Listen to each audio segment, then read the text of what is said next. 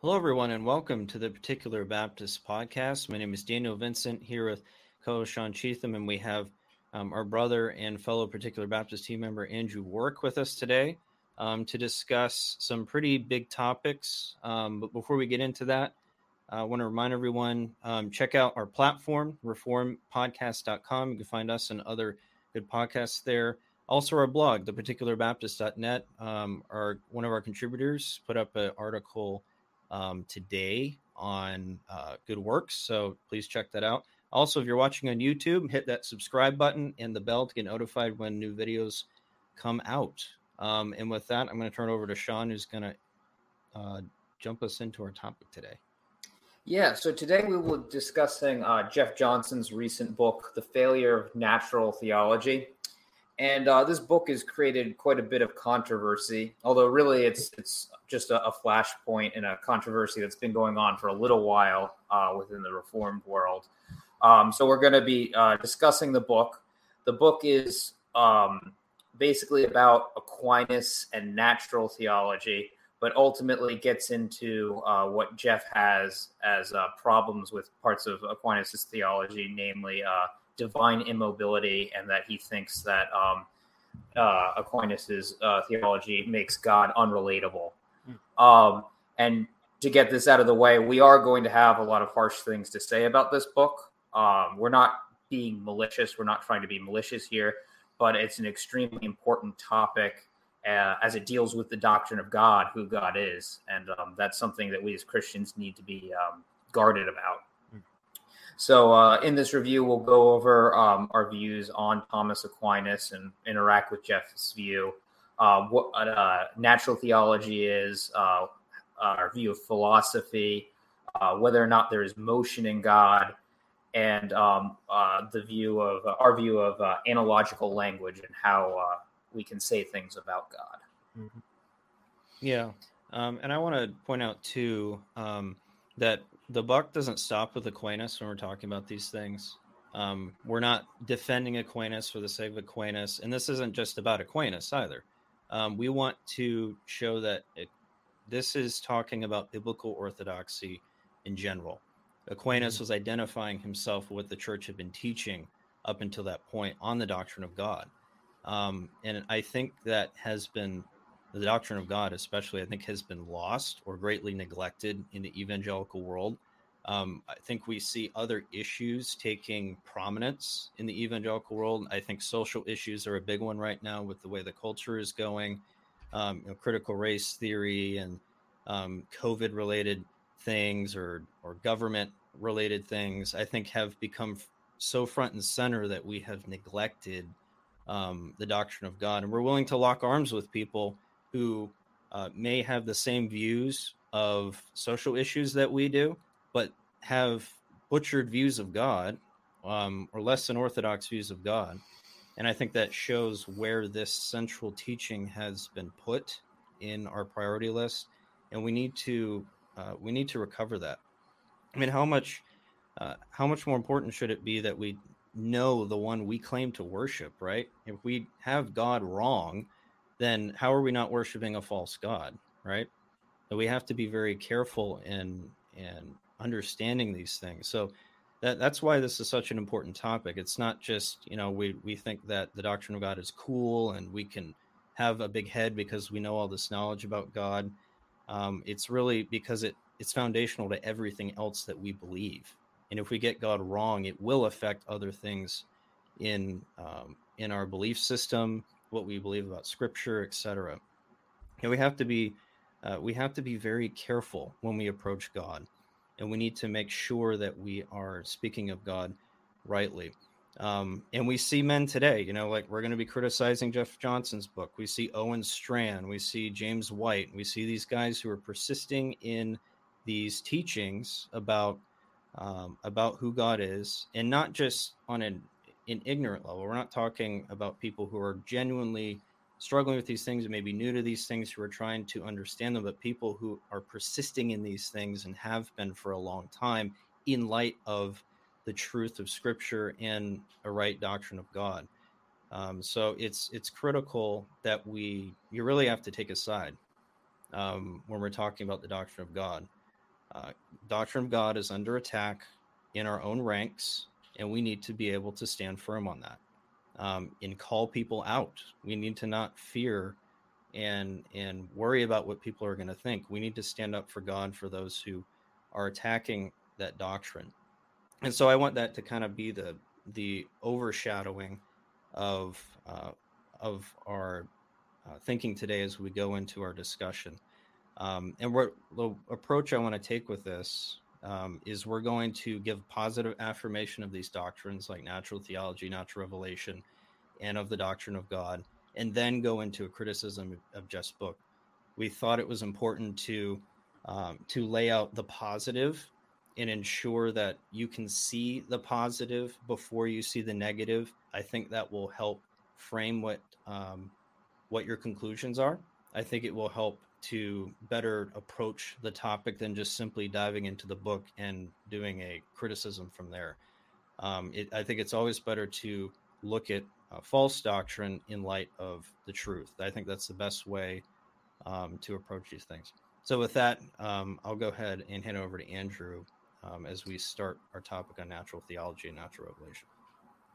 Yep, of course. Yeah, and I'd like to echo that just a little bit while I'm pulling this up, because we're not saying, of course, that those other issues like the social issues and the like are not important. They absolutely are, especially things like critical race theory, which end up striking at the heart of the gospel when they undo the work that Christ has done to make out of two people one. But that shouldn't be like the only thing we focus on. The doctrine of God, the end of creation itself, is to worship and glorify God. And if we don't know who he is, we're missing out on the most important thing that creation is accomplishing. It all ultimately does go back to that. So with that said, I'm going to read these affirmations that we discussed. And this is more to do with the sufficiency of Scripture issue, because some people on the other side have accused those who have defended Aquinas as undermining the sufficiency of Scripture, as saying that you need either pagan philosophers or erudite men like Aquinas to understand the Scriptures. And that's not what we affirm. That's not what we affirm at all. And like you said, the buck doesn't stop with Aquinas here. In many ways, I think the way this book is framed is a bit of a red herring, because Aquinas didn't invent these doctrines, and neither did the natural theologians invent these doctrines. All these doctrines that are essential to our faith can be found in Scripture. So with that said, let me just read through these affirmations. We affirm that man has become totally depraved by the fall, and that this depravity extends to his mind. We affirm that this mental corruption renders his reason unfit to serve as a final authority by itself, and that because of the indwelling effects of sin, this is true for regenerate and unregenerate persons alike. We affirm that unconverted men are unable to give an account for logic. Nevertheless, we deny that this prevents them from ever correctly employing the principles of logic, or that logic has become altogether unusable. To deny such correct usage is nonsensical in a world where unbelievers are capable of building rocket ships, and it would constitute an affirmation of absolute depravity rather than total depravity. We affirm that it is man's use of reason rather than reason itself that is corrupted, and that if all the premises of a syllogism are true, then its conclusions necessarily follows. However, we also affirm that man in his corruption is not always able to identify flaws in a faulty syllogistic argument. We affirm that the weakness of our minds necessitates the sufficiency of Scripture in teaching all doctrines that must be believed. We affirm that all arguments must be tested against Scripture due to the infirmity of the human mind, because man is not utterly incapable of rational thought, and because some doctrines of Scripture leave a deep footprint in God's creation providence, we should not be surprised that man is able to occasionally reason correctly from nature to a biblical doctrine. Scripture, though, must serve as our guardrails to ensure that we do not swerve into folly. We affirm that such reasoning can only lead to certain accurate conclusions about God as creator rather than God as redeemer, with the latter being exclusively discoverable in Scripture. We deny that such natural knowledge constitutes knowing God any more than knowing certain prerogatives of the president's office would constitute knowing the president. Furthermore, any such natural knowledge of God is analogical, with its essence being utterly dissimilar to anything we know in the world. We can only know God through his Son, Jesus Christ. We affirm that while man's reasoning is corrupted, it is not so hopelessly unusable that he cannot make basic deductions from Scripture. We affirm that the Bible teaches us to make such deductions and holds us accountable for missing applications of principles behind explicit teachings. Good and necessary consequences, if carefully exposited, are just as binding as explicit teaching. We deny that the necessity of the basic laws of logic and knowledge of language, which we must know before we approach Scripture, in any way jeopardizes the sufficiency of Scripture. God has caused such knowledge to be common and intuitive enough that there is no need for Scripture to instruct us in those basic principles, besides the examples it gives us of it being lawful and necessary to use them. While good and necessary consequences may and do reveal doctrines that must be believed, we deny that advanced philosophical speculation is necessary to uncover essential doctrines. All necessary doctrines may be confessed with simplicity by the unlearned and babes in the faith. More advanced speculation is useful only to rationally articulate and defend those doctrines rather than establish new essential doctrines. Among doctrines that must be believed are the radical creator-creature distinction, the absolute independence of God, God's creation of all things, and the unity or simplicity of God. While no one can comprehend these doctrines, and not all believers may apprehend these with the same depth, they nevertheless can be understood to some measure by all and are clearly revealed in Scripture. These are so commonly accessible that even unbelievers, reasoning from the light of nature, are sometimes able to apprehend them. Other doctrines, such as the Trinity and the Gospel, are impossible to apprehend without special revelation. So, yeah, the gist of that is just that Scripture does teach everything that must be affirmed, and while the works of men like Aquinas can be helpful in articulating them, we don't depend on them for these doctrines. So we don't want to confuse the two issues. They are indeed separate issues. Yeah, no, that's very true. And we need to also remember that creation itself is the medium by which that natural revelation is revealed, hence the name natural revelation. And we see this in Psalm 19:1 through 4. The heavens declare the glory of God, and the firmament shows his handiwork. Day unto day utters speech, and night unto night reveals knowledge. There is no speech nor language where their voice is not heard. Their line has gone out through all the earth, and their words to the end of the world. And it's not a mere whisper that that nature is giving us about God. It says, it declares. It's so obvious and so in your face, so to speak, in terms of who it's pointing to. It's pointing back to its creator, but it's shown in creation, the medium that God has provided to declare himself. And I think this goes to the heart of that distinction between natural revelation and special revelation, and that natural revelation can't provide us what special revelation can. A tree cannot provide us salvation. Only Christ can, which is through special revelation. And I would even argue that the mediation of Christ in the hypostatic union is a form of special revelation, where God is revealing himself in a very special way to the world through his Son in a way that he hadn't done before. But creation presents a generic knowledge about who God is, about his power and might. And another place we see this famous passage, Romans 1, in verse 18, for the wrath of God is revealed in heaven against all ungodliness and unrighteousness of men who suppress the truth and unrighteousness, because what may be known of God is manifest in them, for God has shown it to them. For since the creation of the world, his invisible attributes are clearly seen, being understood by the things that are made, even his eternal power and Godhead, so they are without excuse. And then he goes on to talk about the suppression of that in idolatry and making God like corruptible man, which is going to actually play into our discussion of the doctrine of God. But it's idolatry to make God like us. Creation speaks of God as he truly is in a generic sense. And so to make him like us is to twist what nature is actually saying.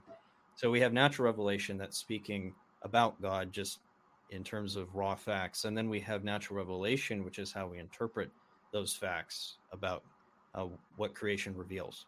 Or natural theology, you mean? Natural theology, yes. Yep, natural theology.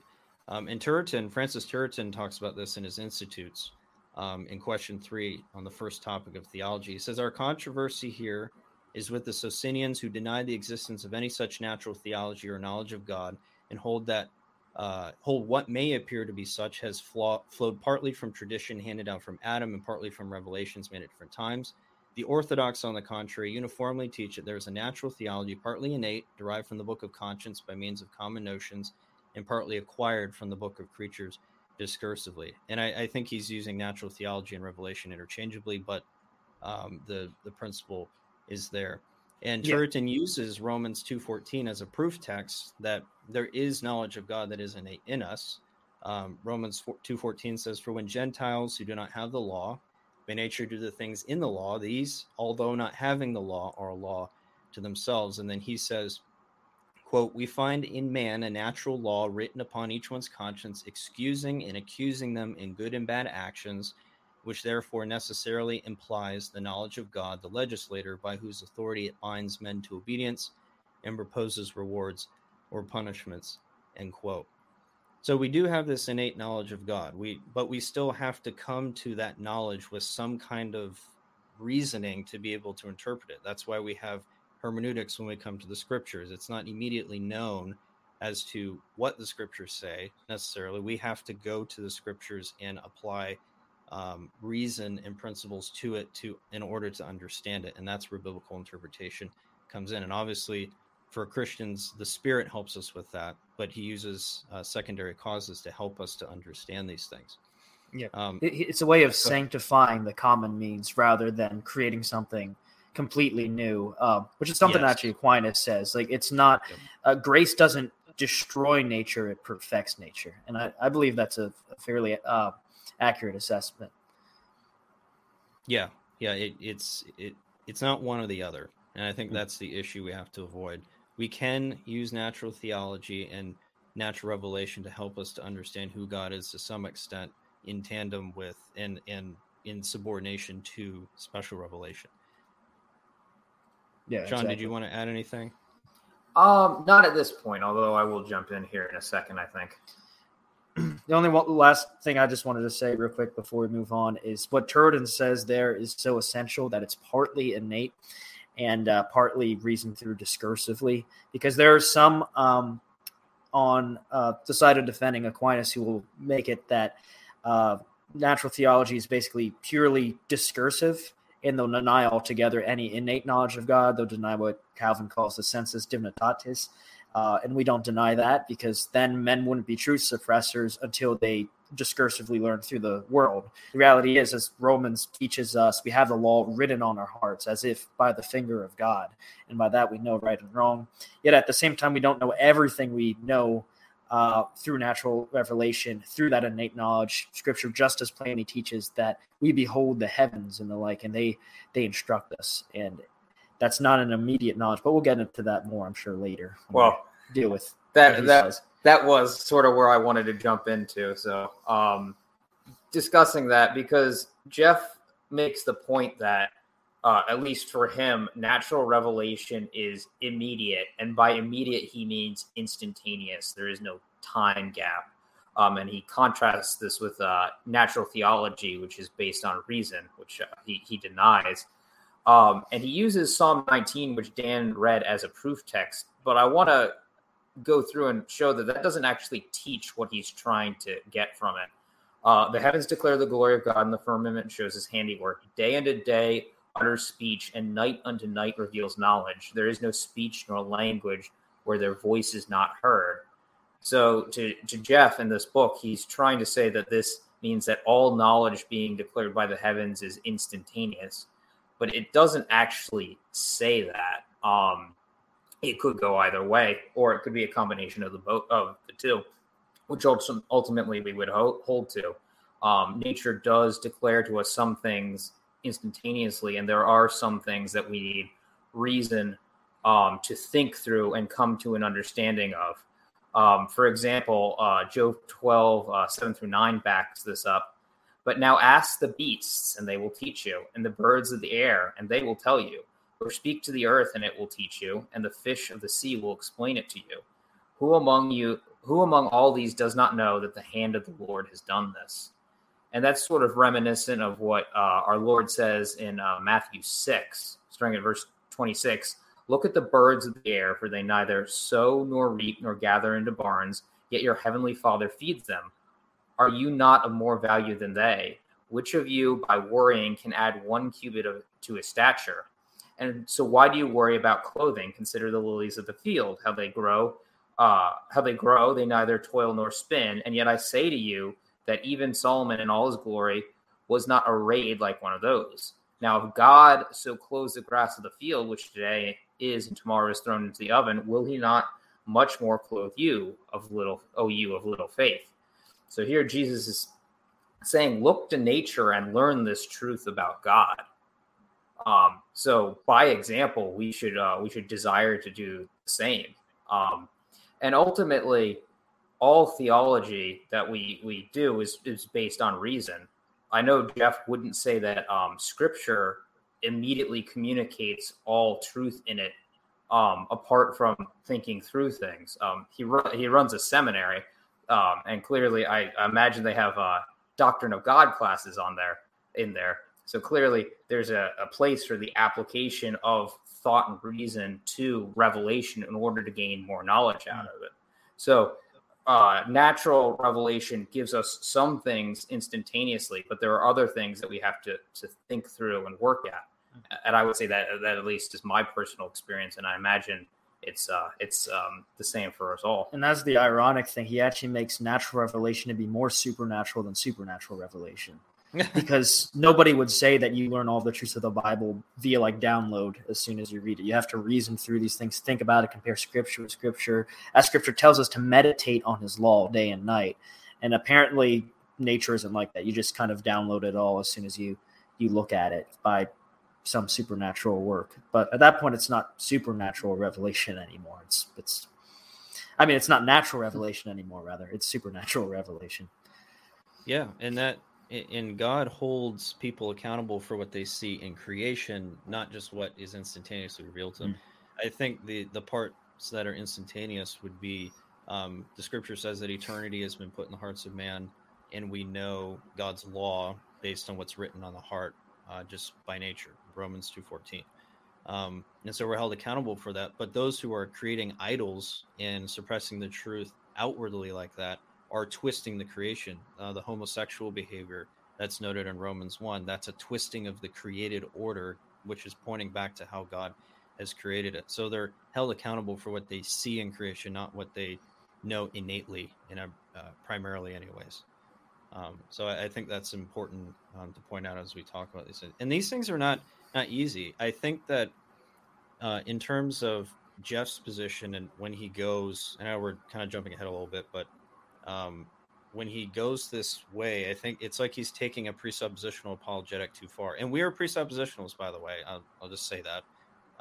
But I think you can take any view you can take too far to a place that the author never intended. Van Til was not against natural revelation. He certainly was critical of it, no doubt. But there were things that he said, like he was not against theistic proofs. I was just looking at this the other day in his book, The Defense of the Faith. He was explicitly talked about theistic proofs as being helpful, but they were not to be the end all be all, right? They were not to bring us to God as he is minus special revelation. But he was not against utilizing things in nature to help support our faith. Mm-hmm. And so there has to be this balance here from a biblical perspective on how God reveals himself to the world and how he has us to make himself known to us. Yeah. And that really goes into, especially with the doctrine of God, that's going to play a big role. Yeah, as far as I know, the only big theologian who denied that you can get anything from like natural reasoning at all was Karl Barth. So it wasn't Van Til who said it. Van Til wrote against him. And Van Til was accused of idealism too. Yeah. I think we could rightfully call it a form of hyper-Van-Tilianism, just like some people claim they follow Calvin, but then they'll say what Calvin didn't, which is that the means of salvation aren't necessary and God just elects without the gospel and all that kind of stuff. We call them hyper-Calvinists. Right. I think there's a good case you can make that this is hyper-Van-Tilianism because they go much further than Van Til went on it. So we're trying to stick with orthodox here, the classic stream of thought, not taken in this new direction that's definitely not supported by Scripture whatsoever. Yep, that's exactly right. All right, now we're going to talk about theology proper, the doctrine of God. And again, we're giving the positive affirmation of these doctrines before we dive into the negative of what Jeff is saying about them. So just to bring everybody back to where we are. So theology proper, for those of you who are listening who may not understand what that is, it's the doctrine of God. It's a study of who God is, the study of his nature, the being of God, who is God specifically. And you could argue that all of theology, whatever it is a discussion of God, but we're talking about the being and the nature of God specifically as distinct from other things in theology. But the biblical and Reformed doctrine of God confesses he's simple, meaning he's not composed of parts. He's a partless being, right? And this is inseparably tied to him being immutable, meaning he does not change in any way. Now, if God was composed of parts, then he would be made up of something that is not himself. He would be dependent upon something that is not God in order to be God. And that's a problem, because then that means that God is subservient to something that is greater than him, right? And that runs into all kinds of issues in Scripture that speak of God not being bound to anything outside of himself. He is the supreme being. He is wholly different from us and creation as a whole. And because of that, we cannot talk in any way, or we should not be talking in any way that makes God to be subservient to something outside of himself. So the church has seen biblically that we speak of God as not being composed of parts, not being able to change and not changing at all, not being in motion, because these all imply something that God is subservient to in order to be. And so this is very problematic, if not held. And this is ultimately what is deemed as what's called actus purus. And this means, and Richard Mueller has a really good definition in his book, Dictionary of Latin and Greek Theological Terms. He says, pure or perfect actualization or actuality, most pure actuality, a term applied to God as the full actualized being, the only being not in potency. God is, in other words, absolutely perfect and the eternally perfect fulfillment of himself. And this ties back to God as being self-existent, right? He's pure act. He's not dependent on anything outside of himself. Therefore, there's no potentiality. God does not have any potentiality in it to be something he is not already, because that would imply change. That would imply that God is not perfect, because he has to become something that he is not already, and then dependent upon whatever that thing is outside of himself to get that thing he doesn't have. So this is why, having, this is where we start getting into this language where people get, oh, philosophy. We see these things as good and necessary consequences of Scripture, and that's going to be we'll talk about that more confessionally in our next topic. But we see these things as being necessary consequences of what the clear teaching of Scripture is. That God, and this is not, just deriving it, and we're not deriving it from Greek philosophy. And this goes back to our discussion about natural theology, natural revelation, that there are those men who can see these aspects of God in creation, and they're pointing them out. Aristotle is saying, well, there has to be a being that is a first cause. He's an unmoved mover, or you have infinite regressions, which is a logical absurdity. And so we have to understand that we can take some of these things that they have said, and ultimately seeing them as tying back to what Scripture teaches and not pulling from a mere man. And that's a mistake that opponents make at times. But this is who we believe God is. This is what we see biblically. James Dolezal, in his book All Is in God, he gives a nice summary of this. It says, if God should be composed of parts, of components that were prior to him in being, he would be doubly dependent, first on the parts, and second on the composer of the parts. But God is absolute in being, alone the sufficient reason for himself and all other things, and so cannot in any respect derive his being from another, because God cannot depend on what is not God in order to be God. Theologians traditionally insist that all that is in God is God, and that's where you end up with actus purus. You guys have anything to add before we move into the biblical discussion? Sure, just real quick, that language there, all that is in God is something Jeff Johnson himself claims that he affirms, among other things. Let me just get the page up so I'm not paraphrasing him here. He says that the confessions of the 17th century are right when they say God is without body, parts, or passions. Divine aseity, simplicity, and immutability are rooted in the scriptures, particularly in God's name, I am who I am. For God to be independent, all that is in God must be God without separation or mutation. So he actually does use these phrases.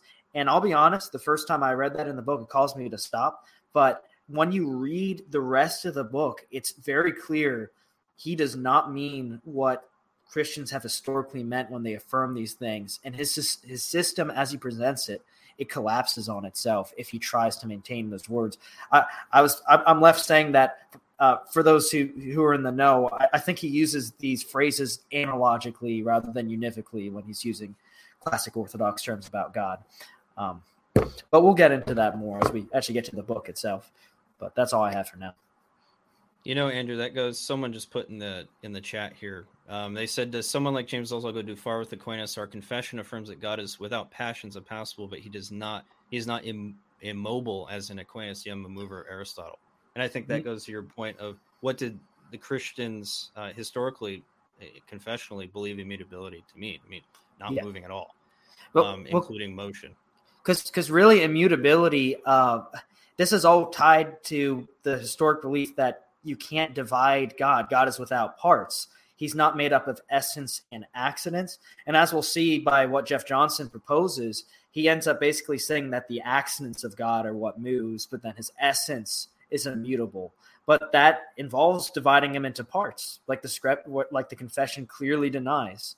And honestly, I don't even know how he says he's without passions at all, because he'll straight up criticize us for saying that, oh, God doesn't get angry when a sinner sins and does things like that. Of course, God is eternally hostile against those things, but he's presenting it as he's responding to these things as they happen. And if that's not passions, I don't know what is. That's just basically the standard definition of what passions are. So, and having parts implies movement, because that being has to be built upon those parts, moving towards perfection or whatever form you want to have. So you cannot have immutability without immobility. And we'll get to that when we talk about his view of immobility. One more thing I want to say to the commenter real quick. If God has motion, then you have to ask, when and where is he moving? Because if you say when, you're implying that he exists and subsists in time. And if you say where, then you imply that it's in space and that he's somehow dependent on those things. And that's contrary to what Scripture teaches. He's outside of time and space altogether. I will say that Johnson has he tries to make a stab at that one in an article he wrote back in 2015. How it's like, oh, well, God somehow is like the source of this time, and he's just describing it as the measurement of movement. But ultimately, it gets into other really big problems, which maybe we shouldn't deal with now. But in any case, the general principle holds. If you think God moves, you have to ask, like, when and how and where is he moving? So that's important to consider. Yep, that's very true. And we see this, talking about immobility, immutability, and then subsequently simplicity. We see this from Scripture, right? Malachi 3:6, I think, is the clearest affirmation of God's immutability. For I am the Lord, I do not change, therefore you're not consumed, O sons of Jacob. And God is grounding this statement not arbitrarily I'm just not changing myself right now, but I can change. He's grounding this in his nature as unchangeable. Mm-hmm. I, the Lord, and this is the tetragrammaton. This is I am, right? The self-existing one, the ase one. I, the Lord, in my being do not change. This is who I am, therefore I don't change, and therefore you're not consumed. So he's grounding this promise to not consume Israel in his nature. So it's his very nature to not change. Romans 11:36, for of him and through him and to him are all things, to whom be glory forever. Amen. And in context, Paul actually talks about the knowledge of God. Who has known the mind of the Lord and who has been his counselor, right? It's all along these same lines of that God is a supreme being. God is above creation, and there is nothing, nobody, zilch, nada, that teaches him anything. He just is. And God is supremely sufficient for himself, and he is completely self-sufficient. And then in 36, for of him, through him, and to him are all things, to him be glory forever, amen. So if all things, and Sam Renahan, I think, brought this out too in one of his books, if there is something that is not from God, ultimately, then that means that there's something above God, or somebody above God, that that thing must be from. Then this verse would not hold true. So that Paul is saying that God is the supreme being, and that all things flow from him. That means he must be the first cause. He must be the supreme being, and therefore act as purist, not able to change, not compose of parts, etc. Or there would be something or somebody that is above him, causing him to be, that he would be dependent on. And then we have Exodus 3:13 through 14. Then Moses said to God, indeed, when I come to the children of Israel and say to them, the God of your fathers has sent me to you, and they say to me, what is his name? What shall I say to them? And God said to Moses, I am who I am. And he said, thus you shall say to the children of Israel, I am has sent you. This is self-aseity, right? This is aseity, self-sufficiency, right? I am who I am. So God is not dependent on anything outside of himself to be. He just is. He just is.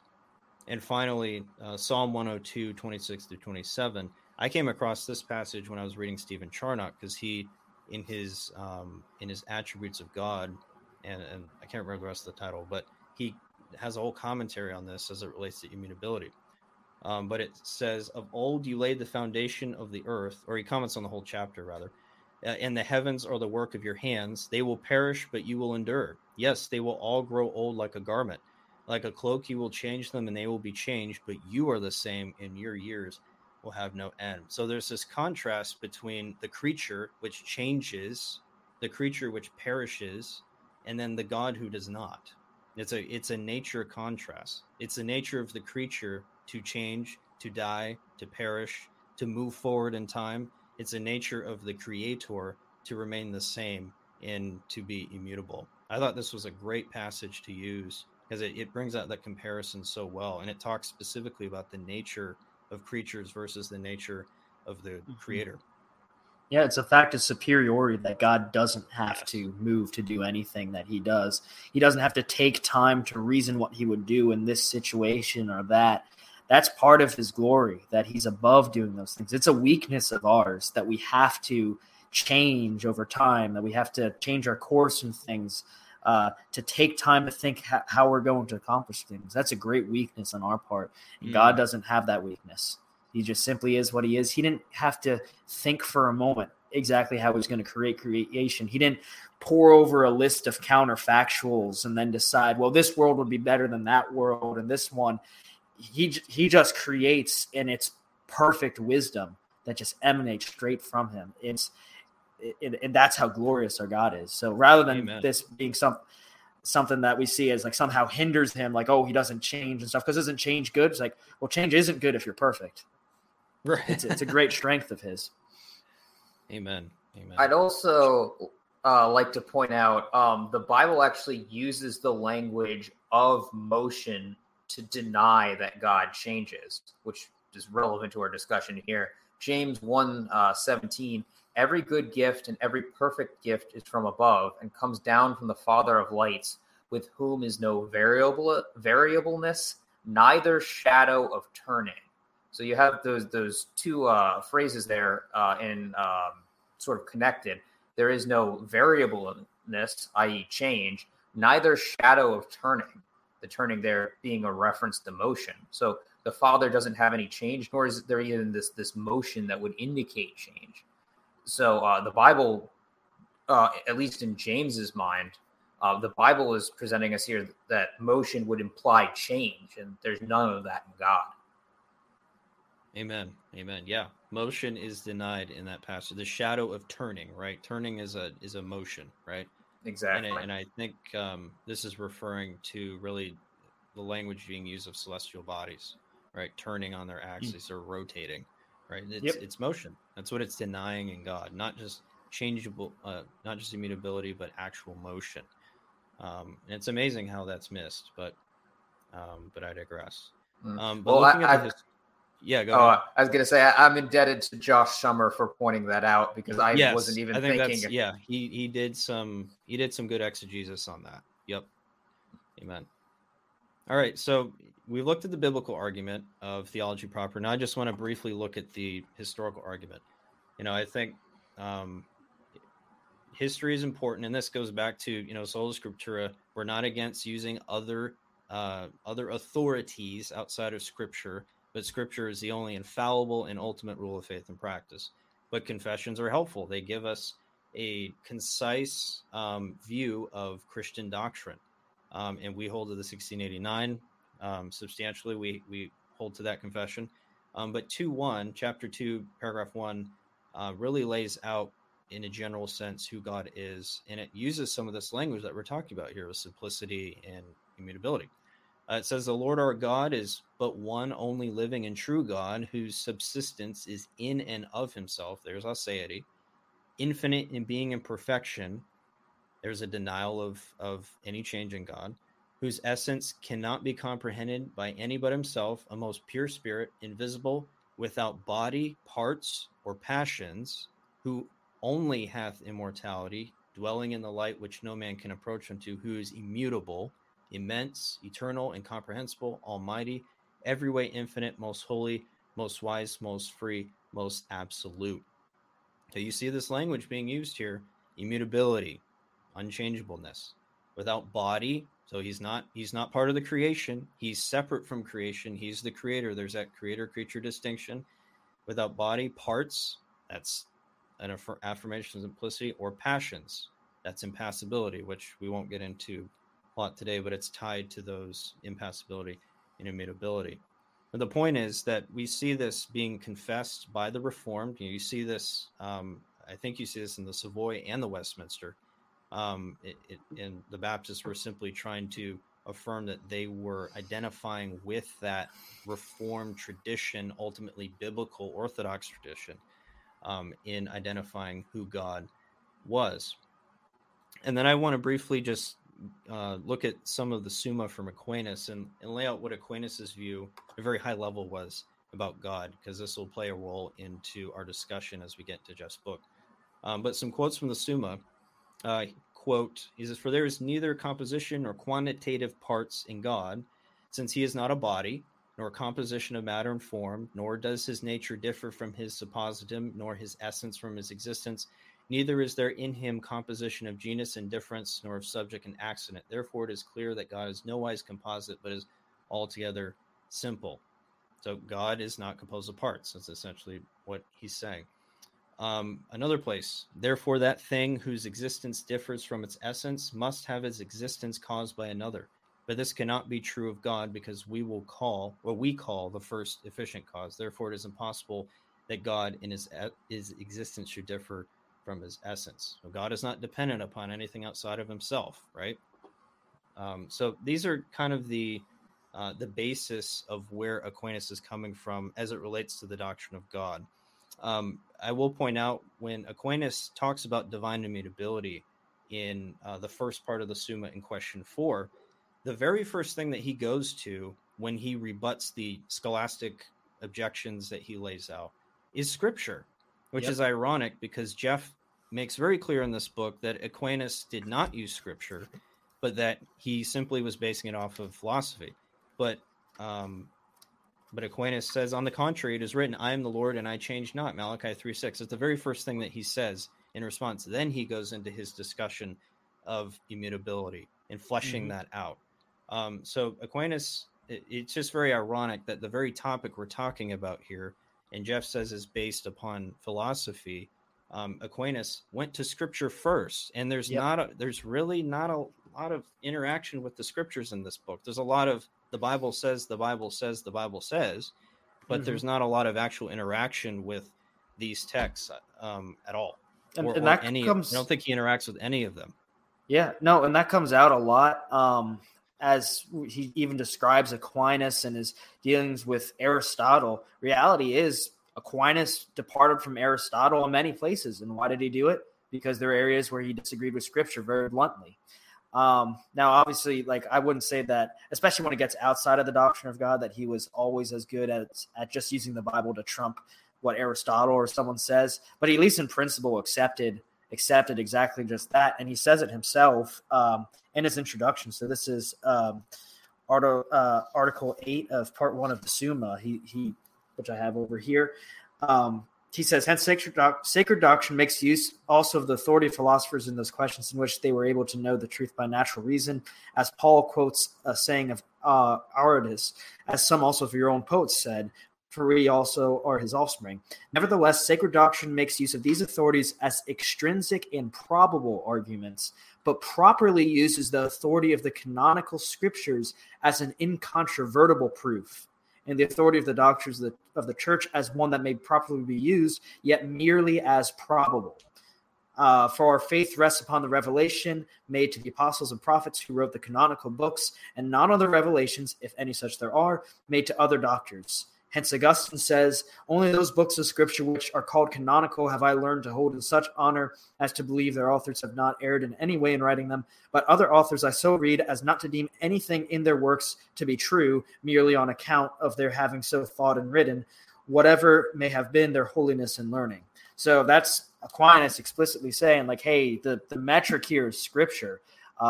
Even the greatest philosophers or even the greatest men of church tradition can't trump what Scripture says. They're only arguments from probability, but they're not necessarily true, which I don't think jives well with the Roman Catholic view of the church today, but this is the 13th century. So it's ironic enough that at least on that issue, definitely not all of them, but at least on that issue, Aquinas seems closer to us than he actually is to modern day Catholics. So that's it's very ironic, isn't it? And that actually leads us into our next topic here on the relationship between philosophy and theology, right? Scripture ultimately trumps when we're talking about these things, or anything related to theological issues. But we shouldn't see a false dichotomy between philosophy and theology. And I think that's what is done in this discussion by those on the opposing side. It's either philosophy or sola scriptura.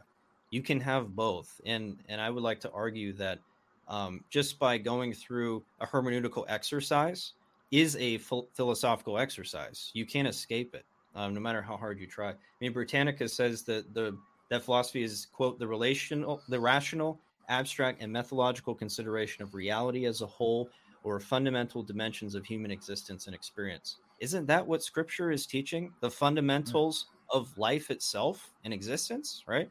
So when you're studying Scripture, you're studying philosophy. You can't get around it. Ecclesiastes is probably the book that deals with a Christian philosophy the most explicitly.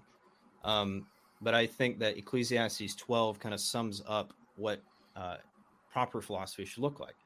It says, starting in verse 9 of chapter 12, and moreover, because the preacher was wise and still taught the people knowledge, yes, he pondered and sought out and set in order many proverbs. The preacher sought to find acceptable words, and what was written was upright words of truth. The words of the wise are like goads, and the words of scholars are like well-driven nails given by one shepherd. And further, my son, be admonished by these, and of making many books there is no end, and much study is wearisome to the flesh. Let us hear the conclusion of the whole matter. Fear God and keep his commandments, for this is man's all.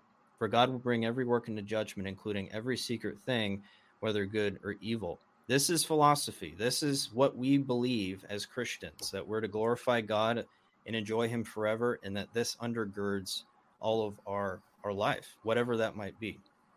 So we are engaging in a philosophical exercise. So it's a false dichotomy to say it's either philosophy or theology. Mm-hmm. Now, that doesn't discount that there are pagan philosophies that we must reject that are contrary to Scripture. That's not what we're saying.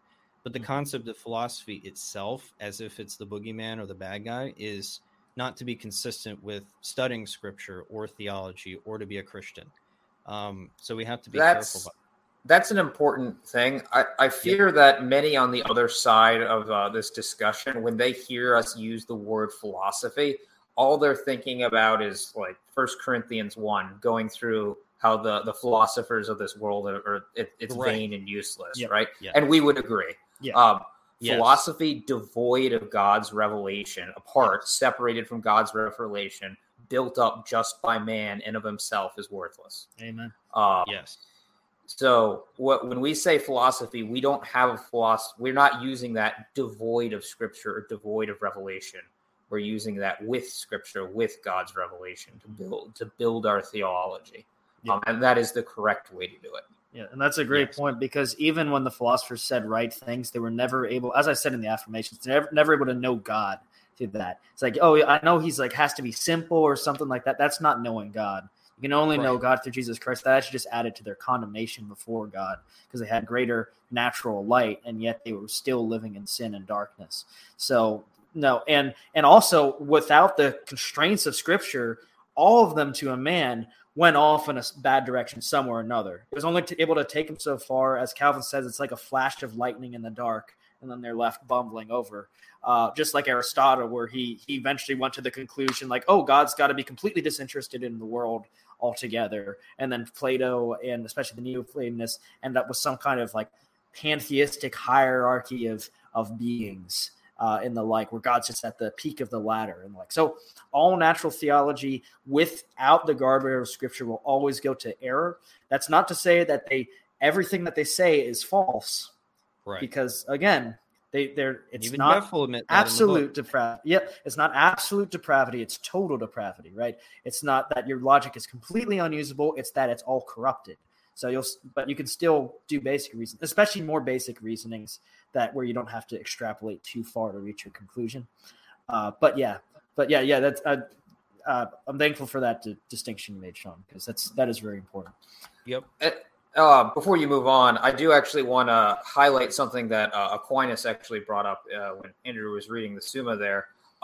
It's actually explicitly biblical to look at the pagan philosophers and say, oh, you did get this aspect right. Because part of Jeff's book, he really harps on the fact that Aristotle was a pagan philosopher, and thus why is Aquinas trying to baptize him, essentially? Why is Aquinas trying to go to him to get any sorts of knowledge? But we see the Apostle Paul on Mars Hill when reasoning with the Greeks there, tell them, for in him we live and move and have our being, as certain also of your poets have said, for we are also his offspring. And he's quoting here from Artis, and Artis in context is talking about Zeus. So here we have a pagan poet who's clearly doesn't have any, or he's not talking about the true God. We know this, but he's got an aspect of it right. And Paul is using that to demonstrate that the Athenians know who this God is, at least it's in some sense. So it is perfectly appropriate for us to point to Aristotle and be like, well, he got this aspect of it wrong, but this aspect of it is correct, and his reasoning is correct. So we should use that in our articulation, assuming it's helpful to do so. And whenever they are wrong, it's ultimately because they made a blunder in reason somewhere because of the corruptness of their mind. So if they were perfectly consistent in their reasoning, they wouldn't have made their mistakes. So we shouldn't shun reason in that way and be like, oh, you can't know anything about God through that way. It's like, well, it's unreliable if you don't have the final authority of Scripture because of the corruption of your mind. But in theory, and sometimes actually, reason can lead you to some truths, not salvation, but it can lead you to some basic truths that are just common to God's general revelation. Yep, and I think we see that very clearly in our confession. And I'm gonna plug for the 1689. I think that it articulates this concept much better than the Savoy and the Westminster did. But it says in chapter 1, paragraph 6, the whole counsel of God concerning all things necessary for his own glory, man's salvation, faith, and life is either expressly set down or necessarily contained in the Holy Scripture. Now, the Westminster Confession of Faith will say is either expressly set down by Scripture or by good and necessary consequence may be deduced from Scripture, and that's basically what the Savoy says. But I think that this concept of necessarily contained in the Scriptures is important because it removes any notion that what we're saying by implication is not taught in the text. It's not separate and distinct from the text in terms of the meaning and what it's trying to capture. It is simply Scripture in that it's its meaning and what it's communicating. So when we say God is simple, the Bible doesn't say that expressly. It doesn't say that God is partless, but we deduce that from these clear and express teachings, and therefore we say it's in the Holy Scriptures by implication. Yep. And I think that is very important to remember, and that really avoids us from falling into the trap of saying that what we're saying is just from Greek philosophers. You're pulling that from them and imposing that in the text. And like what Andrew and Sean just said, it's that we're seeing that what they're saying is correct because the scriptures necessarily go there.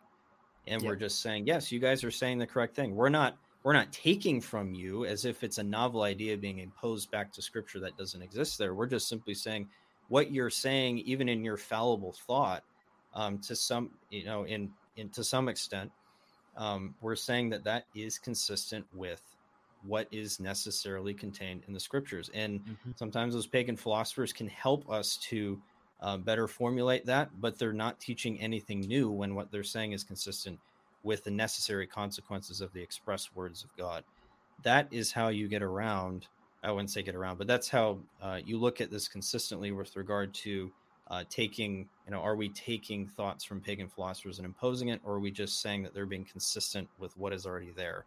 The latter is what we're confessing. And that's what our confession explicitly is teaching when it talks about this necessary containment in the scriptures in terms of those concepts that are there. So I wanted to point that out. I think that is lost on the other side when they're talking about philosophy. It's usually, you're just borrowing from pagan philosophers. You're just pulling pagan philosophy and imposing that onto the text. Well, your own confession, because some of these guys are Reformed Baptists, it says that it's necessarily contained in there if it follows necessarily from the express teachings. It's not something that we're pulling from Greek philosophy. And Jeff Johnson himself is willing to say that God is simple. And again, that phrase isn't contained in Scripture. So it's a logical deduction from Scripture. And he has to admit, Aristotle said God was simple. So what's the fundamental difference between what Aquinas is doing and what Jeff Johnson's doing? Is it just because Aquinas points out that Aristotle said it? So is it the biblical way to do it is just say some aspect of what Aristotle said and then pretend he didn't say it? It's a genetic fallacy. It's you have to ask that because that's a big part of this book. Like Aquinas bad, because Aristotle's bad. Therefore, the conclusion of biblical orthodoxy, which was believed before any of those guys, is bad. So it just doesn't follow. Well, Jeff tries to make the argument in here that essentially Aquinas saw Aristotle, immediately assumed he was true, and then use that as an interpretive grid, as opposed to what we would say we're doing. But it's very odd. He'll use phrases like, "Oh, he attempted to baptize Aristotle, but ultimately didn't," and then he'll complain that Aristotle's actually more consistent about his philosophy, whereas Aquinas is only accepting certain parts. And I would go to just say that Aquinas is not trying to baptize Aristotle. The fact that he's not accepting Aristotle hook, line, and sinker and just saying, "Oh, this is correct and this is correct," indicates that he's doing exactly what Paul was doing at the Areopagus, saying, "This is correct. This logic is correct. I'm going to use that in my understanding of God." He's not trying to baptize him in his entirety. I think that's a mistaken. He's mistaken in exactly what Aquinas is doing there. Yeah, for sure. Yep. And I want to read from Turretin real quick on this because I think I won't read the whole passage, but there's some parts that he talks about in terms of the implications of Scripture. And this is from the Institutes again. It says, quote, "Are the doctrines of faith and practice to be proved only by the express word of God? May they not also be legitimately proved by consequences drawn from Scripture? We affirm the latter. This question owes its rise to the new method of disputing peculiar to the jugglers and mountebanks among the papists who, in order to evade with greater ease the arguments by which we invincibly establish from Scripture our opinion and confuted their errors, suppose that they had no better way of getting out of the difficulty than by compelling us to prove that all our doctrines are contained in so many words in Scripture, all use of consequences being rejected." So the papists were the ones who were kind of the biblicists here, which is kind of funny, according to Turretin. And then he even goes on to talk about Arius, and Arius used this understanding as well when he was talked with the whole Arian controversy. So Arius asks, "Why is the word of which neither the prophets nor the apostles make mention added to the apostolic faith?" And they're talking about like homoousios in that whole controversy. So Arius was using the same argument. Hey, homoousios, this same substance stuff, that's not in the Bible. I don't see that anywhere. Why in the world are you trying to impose that back on the text? And this was a heretic, remember. But Nicaea was saying, no, essentially we're taking good and necessary consequence from the scriptures and saying that this has to be in order for the express passages to make any sense and to be true. And Arius was challenging that. But it's just kind of ironic that those who want to go a biblicist route, and what we mean by biblicism is this, like what we said, that dichotomy between philosophy and scripture, they're following in the steps of Arius in this minute respect. So we have to be careful about that. We don't get the word Trinity in the Bible, but we use that all the time. Theology is a word that's not in the Bible. We use that all the time. There's tons of things that are not expressly laid out in the scriptures that we utilize all the time, but we would not deny because we see them as necessarily following the express passages. So it's a very inconsistent standard to hold if you take that form of biblicism. Yeah, and I do want to make that absolutely clear, because I fear that when the other side listens to us, they're not hearing. We're not using the word the same way. When we say biblicist, we're referring to the type of person that says, "Oh, Trinity, I don't see that in the Bible, therefore it's not true." It's like, okay, the word isn't there, but the concept is there. Mm-hmm. Based on how I've seen people use the word biblicist, I think they're literally saying it to mean sola scriptura, right? So when they hear us say, "Oh, we're not biblicists," they're hearing us say, "Oh, we don't believe in sola scriptura." That's not what we mean. We're saying that it doesn't necessarily need to be explicitly in the Bible, but implicitly through reason we attain that, and that is correct, and that should be used to judge whether or not somebody is holding to proper theology or not, especially in the case of Arius, right? Because homoousios, same substance, is not a phrase that occurs in the Bible, and yet we're willing to divide with Arians over this. Why? Because we ultimately think that is a truth about the relation, or who the Son is in connection with who the Father is. They are the same substance, and we want to use that as a guardrail to prevent somebody from denying the deity of Christ. Because Arius would claim that Christ was divine, that he was God, but would also say that he was a created being. So at the Council of Nicaea, they came up with the language of homoousios because that would prevent the Arians from being able to say it and play all these word games they had going on, trying to make themselves sound orthodox when they really weren't. And I've seen a lot of people on the other side basically make the accusation, you're enforcing on our conscience something, basically natural theology, something that like the Bible doesn't talk about at all. And that's not what we're trying to do at all. You might still think that we're doing it, but that is not what we're trying to do at all. We're trying to, even if necessarily the explicit language isn't there in the scriptures, we think this follows from the scriptures. And if you're denying it, then we're saying you're denying a biblical truth. That We're trying to present that biblical truth for you to follow, not some truth devoid of any scriptural reasoning whatsoever. And a biblical truth, I would add, that has been recognized by the church for literally 1900 years, more or less. Like this isn't like, oh, we just made this new biblical discovery, just us three, and we're like, yeah, you need to believe this now. Although, I mean, if it is in scripture, it's in scripture, regardless of how few people recognize it. But like in this case, this is basic. This is basic orthodoxy.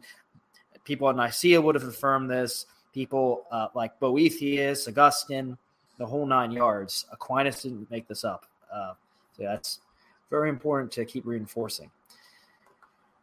And with that, I guess it's about time for the review, right, brothers? Now that we're an hour minutes review. Yep. No, Yeah. it's important, and we were kind of talking about this when we were preparing for this. This is going to be a long episode. Yep. But these topics are not things we can breeze through. Not things that you can just, say, okay, here's a few catchphrases, then be on your way. You have to flush it out. We have to be very clear on what we mean by these things. And Yes. it requires study. It requires reading. It requires you to really seep your mind into these things. And it's not an exercise for the sake of exercise. We're trying to understand ultimately who God is, right? And make sure that we're communicating that accurately. Yes. And for Amen. Jeff, we're talking about someone who really has been teaching issues with divine immobility, as he calls it, for probably about 10 years. Andrew mentioned the article, Simplicity and Trinity, that was from the Reformed Baptist blog, which was an excerpt from a book he's published called The Absurdity of Unbelief, which was an apologetic work. But this is nothing new for Jeff in terms of the doctrine of God. He's really just, I think, fleshing out what has been there all along and what he alluded to or talked about briefly in his book, The Absurdity of Unbelief, and on that blog. So this is someone who's not coming to this fresh out of the gate, like a cage stage Calvinist who's just getting these things and then, learning as he goes and having to be correct. This has sat for a long time for Jeff. And the fact that he wrote this book, this obviously wasn't written overnight. The other book wasn't written overnight. It's been sitting a long time. And I think that his views have been sitting unchecked, at least on a large extent. I didn't know about any of this stuff until recently about Jeff's view. So I think he's just flown under the radar. And I think that speaks a lot to, again, the priorities of the evangelical world. We're more concerned about other things, which are important things, but more concerned about those things than core orthodoxy. When we're talking about, this is not a secondary issue, as someone we know has asserted. This is not a secondary issue, but this is a core issue. Understanding who God is undergirds everything else that we believe. So we cannot. He's just gone unchecked too long, and we need to call him out for it. But we're gonna follow the same format that we did. So we affirmed, we talk about natural theology, philosophy, doctrine of God. We're going to follow that format as we go through our discussion of Jeff's book. We're going to quote from his book and discuss some of those quotes, discuss the concepts there, and hopefully that's helpful. But that you have all that backdrop of the positive aspects of that theology, I think will help you as we discuss the other things Jeff is saying. And we'll probably repeat ourselves a lot as we go through, but hopefully this is helpful. So the first topic that Jeff talks about in his book is natural theology and revelation. He spends, I think at least 2 chapters on this. Natural Theology's Dilemma, which is the first, Natural Theology of Aristotle, Mixing Philosophy and Theology. So he spends quite a bit of time on that issue. But I want to quote from pages 10 and 11. He talks about natural revelation and theology. So he says, quote, "Yet proving the biblical validity of natural revelation does not establish the biblical validity of natural theology, philosophy. Natural theology is the philosophy of religion, and the philosophy of religion is limited to what can be known about God through reason in our empirical senses. Natural revelation, on the other hand, comes from the heavenly wisdom of an infallible God, while natural theology, like all forms of philosophy, comes from the worldly wisdom of fallible men," end quote. Sean, Andrew, you want to comment on that? Yeah, I mean, I think this ties back to what we were talking about before. The idea that, because his idea that he brings back is that all natural revelation is immediate. And again, I call those hypervantillianism. This isn't. Yep. This isn't like a historic view here, and it's certainly not a biblical view. So he confused. So then he has to say, therefore, that any reasoned thought about God from creation has to, by nature, be wrong, and has to be rejected. Even though, embarrassingly, I guess that some people occasionally get things right, like Aristotle, about simplicity of God. He has to at least acknowledge that to some extent. So I don't know how he meshes those two together, because clearly he did get some things right, regardless of what view you take. But that is kind of a core issue of his book, is this misunderstanding of of the way natural revelation comes to us. And again, he makes it like more supernatural than supernatural revelation. Yep. And talking about instantaneous, that's on page 14. He says, quote, "The fourth attribute of natural revelation is its instantaneousness. There are no time lapse between God speaking and man understanding what God has spoken." So, this would remove all mediatory tools or aspects to reveal God to us. So with regards to creation, that would remove creation at the end of the day. Now, he'll want to say that, nature does reveal God instantaneously, but that's still some kind of medium that you have to put between God and the creature. And it's not instantaneous because you have to see creation and process that before that revelation comes to you. So yes, you still have to see, perceive with the senses, perceive with your eyes. You see the tree, you see God, but you have to see it first because it's seen in nature. And the so phrase kind of skips over that medium. And the phrase he uses over and over again is immediacy. Like he's like, "Oh, it's immediate." Yeah, whether he's using that like in the traditional sense, I don't know. You would think so because he's talking about philosophy. But immediate literally means without medium. So it's as if you're seeing the stars, but it's not even coming to you through your sight. It's like we do have a category for this in some instances with supernatural revelation when you see the gospel and the Spirit immediately through the word speaks to your heart. I mean, it still comes to you through that medium, but there's like an immediate speaking to by the Spirit on account of hearing the word. But I certainly would not want to say that like the Spirit gives you an immediate impression of what you get through natural revelation. That's just so far beyond the bounds of anything Scripture suggests. Again, it's a confusion too between ultimately ontology and epistemology. Because revelation is ontology, but theology is epistemology. In other words, revelation is the content, but theology is our knowing of the content, and he collapses them and makes them one and the same thing. So it's a very strange view. Basically. Yep. And then go ahead. Oh, I want to point out because he says that where is it? There is no time lapse between God speaking and man understanding what God has spoken. We have another source of God speaking. And I know I brought this up already, but Scripture is God speaking, right? And there are truths in here that you can apprehend almost immediately, right? And immediately in the sense of instantaneously. The moment you're done reading it, you've understood what's being said. But we all know that in here, we've gone to passages in the Bible that we've read dozens of times, and then all of a sudden realize, oh, wait, this is communicating something to me that I didn't even realize before, right?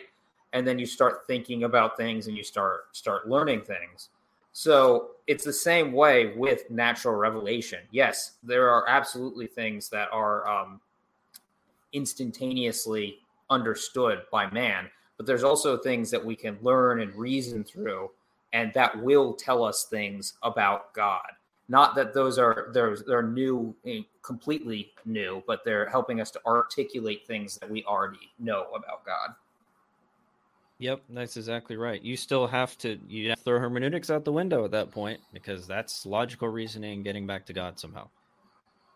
So yeah, it's really a self-defeating argument. And then he'll go on to talk about how science can't reveal the metaphysical because they're not the same thing.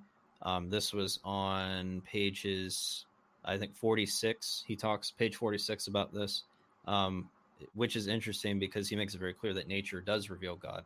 So if I study a plant, I can't understand the metaphysical, but if I look at nature somehow, I can instantaneously know who God is. So there's these inconsistencies in terms of his own view of natural revelation that don't seem to comport on the very standard that they're standing on. And that's the ironic part. I think his view that God needs motion ultimately, where does it come from? It doesn't come from Scripture. Nowhere in Scripture does it say that God needs motion to create. Like he needs to move from one state to another through an act of the will to create. That's entirely just him looking at nature, I believe, and just saying like, oh, like when we do stuff, it requires motion. So he's doing exactly what he's criticizing some philosophers of doing. From he's like, agreeing you're with reasoning. Aristotle. Because that is what Aristotle says, right? He says like, the efficient cause needs motion, in order to create something, which is why Aristotle ultimately denies that God is the efficient cause, because he was reasoning from nature too much and applying things he didn't have warrant to say. God doesn't need motion to create. God can do it through the eternal act of his will without any change in him. And that's what he didn't understand. But apparently Jeff Johnson doesn't understand that either, because he needs to move in order to do stuff. So I was like, where'd you get that from? You didn't get that from Yeah, Scripture. and he'll admit that, there are similarities between the God of Aristotle and the God of the Bible, or apparent similarities or whatever. But he won't allow us to do that same thing. He's willing to take similarities where they actually, to some extent, where they actually overlap with Scripture. But then when we try to do that, we're not allowed to do that. And he talks about this on page 114. He says, quote, "Of course, truth is truth wherever it's found. The Bible is not the only source of truth, and facts discovered in the secular world, such as in science or history, will be congruent with the truths revealed in the Bible. But this is not the issue. The issue is whether the scope of philosophy, philosophical science derived by human reason, can reach a proper knowledge of God. Is philosophy without the aid of revelation even capable of leading rational people to the same God of natural and supernatural revelation?" But then he'll go on later on in the book to talk about how philosophy is not a handmaid into theology. So he can't even seem to make up his mind on what his view of philosophy is. But he's allowed to do this. He's allowed to say this. But when we say it, somehow we're following philosophy and natural theology and not Scripture.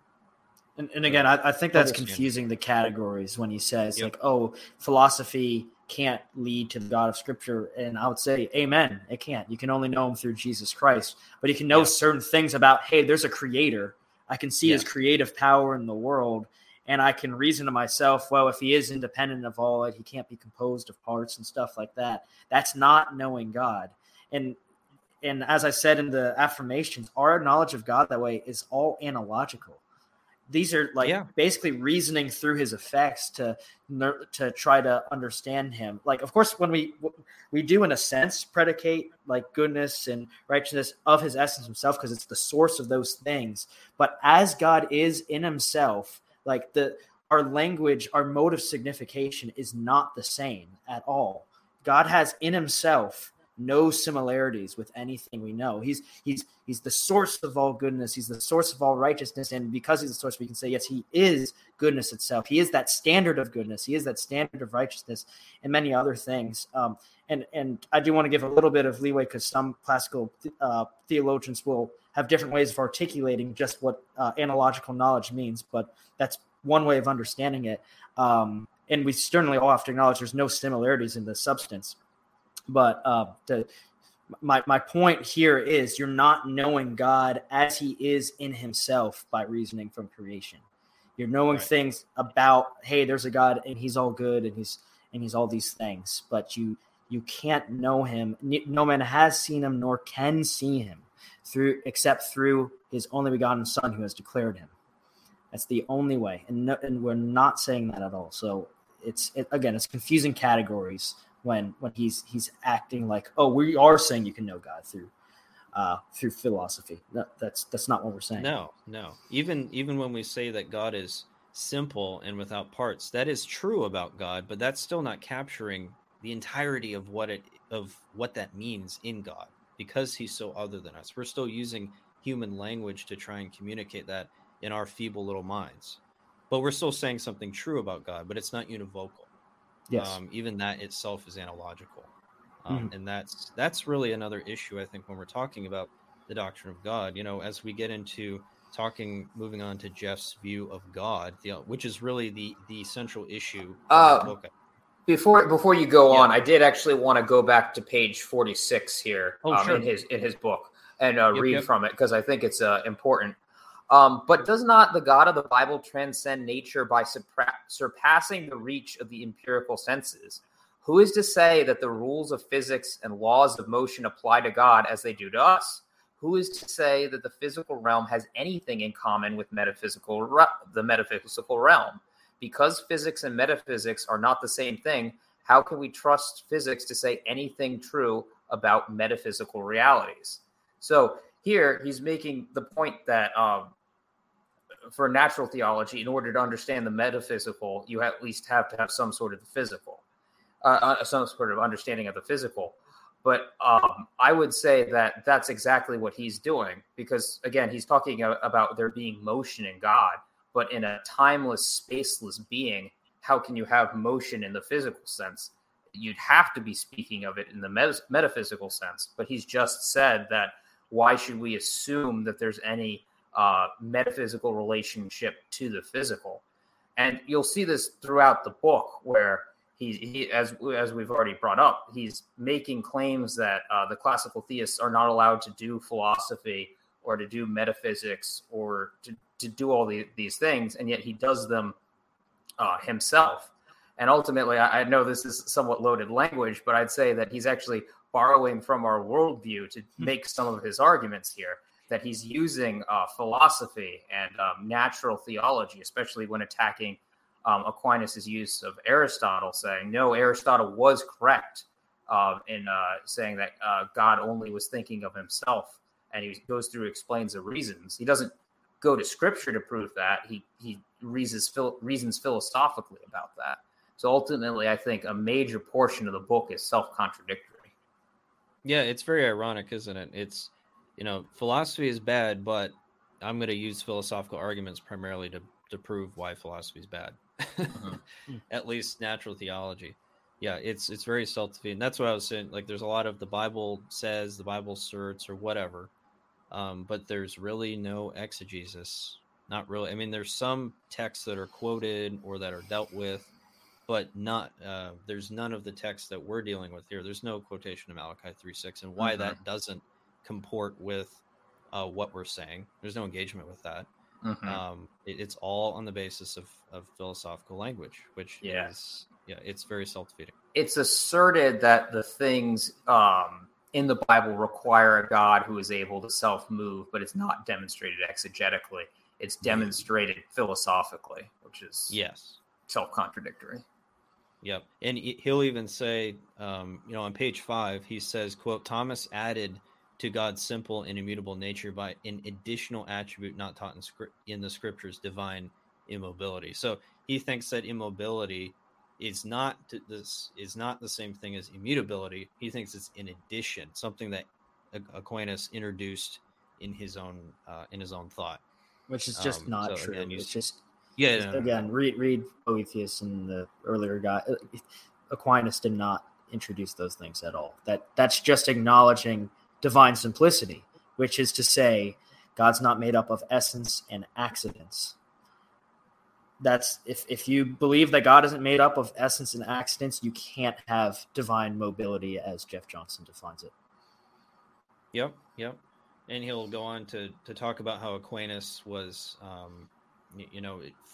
making the foundation of his arguments really Aristotle, page 54, 55. Though Aquinas claims to have prioritized the scriptures, which he viewed as infallible, over the writings of Aristotle, which he viewed as fallible, the cornerstone of Aquinas' doctrine of God is the cosmological argument of Aristotle that is based on empiricism.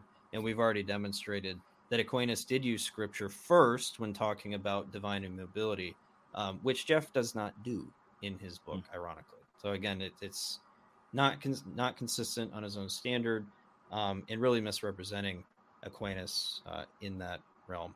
Aquinas had a higher use of scripture than Jeff did in his book. Harping on immobility, page 114, he says, quote, the fatal flaw of the philosophical theology of Thomas Aquinas is the foundation of his natural theology, divine immobility, the idea that God cannot move himself. And he qualifies that a little bit here with a footnote. He says, to be more precise, I would say that the fatal flaw lies in Aquinas' unbiblical commitment that all knowledge begins and is confined to sense experience. But Jeff is talking about this idea of immobility, and why. I guess we can talk about why is it that we can't ascribe motion to God. He seems to create this dichotomy between immutability, the ability or changelessness, I should say, and motion, as if they're not tied to one another. Do you guys want to comment on that? That's. I kind of briefly alluded to it when I say you need accidents with your essence, at least for his articulation, because And I think this actually even comes out even clearer in his 2015 article than even in the book. But basically what he does is he says that the nature of God, like his essence, that doesn't change and that doesn't even move. Because when he talks about motion, he's really talking about like exertions of the will, like at a particular point in time. And he does affirm time in God, but through his, I guess, non-essence. But the reason why this is a problem is because he has already confessed that all that is in God is God. So we have to ask, are these accidents in God or are they outside of God? If the accidents are in God, then they just are God, because he confessed all that is in God is God. So if they're in God, they're God. But if he goes from one act of the will to another act of the will, does God appear and disappear with the acts? Because that would be what it would make it sound. If you try to hold on to that phrase, all that is in God is God, then as soon as you have a new act of the will, you've added God in his entirety, because every part of him is God. And then when it's removed, God disappears. So obviously that can't be the case. So then what you have to end up saying is that, well, really just all that is in God's essence is God. And that's it. In which case, his actions are outside of God proper, and God is dependent on things outside of him to do things and to will. And you know where this becomes worst of all is because he will assert in his book that, and I believe other places too, that the members of the Trinity have their own unique self-consciousness. Yes. Each of them. He will explicitly say that. But he also says that each of the persons is fully God. But you're going to be left with a contradiction that way, because if the self-consciousness of the Son isn't the self-consciousness of the Father, but God the Father is fully God, but doesn't have the self-consciousness of the Son, that means either the self-consciousness of the Son is outside of God, or else you just have a contradiction. And at that point, if you really push that to its conclusion, you have the self-consciousness of the persons not being God himself. And that's obviously just completely heretical. And I don't think he would make a statement like that, but this is the importance of thinking through these things. Like this is important of trying to be consistent with our logic and everything else when it comes to these topics. Because if you make these statements like that, if you make these statements that the church hasn't believed for and hammered out for 2,000 years, like problems like these emerge. There's a reason why we've safeguarded this language for so long, is because this is a delicate topic, and one diversion from the truth, one way or the other, logically leads you to heresy, and that's absolutely heresy. And it's more akin to a soft tritheism at that point, where it's like each of the persons just have like the common characteristics of the God class or the God species, and they're just members of it. They're just persons within the species, and this is not the God of the Bible, which says, above all, hear, O Israel, your Lord, your God is one Lord. He is one, and he's not divided that way. And again, Scripture presents the will of the Father and the Son and the Spirit as totally one. It says that the Son can't do anything unless he sees the Father doing it. And then he says of the Spirit that he only does and he only says what he hears from the Father and the Son. So it's completely against Christian Orthodox and biblical teaching. Another issue is for Jeff to resolve the issue of, well, how can you have an unmoved or a universe of motion and an unmoved mover?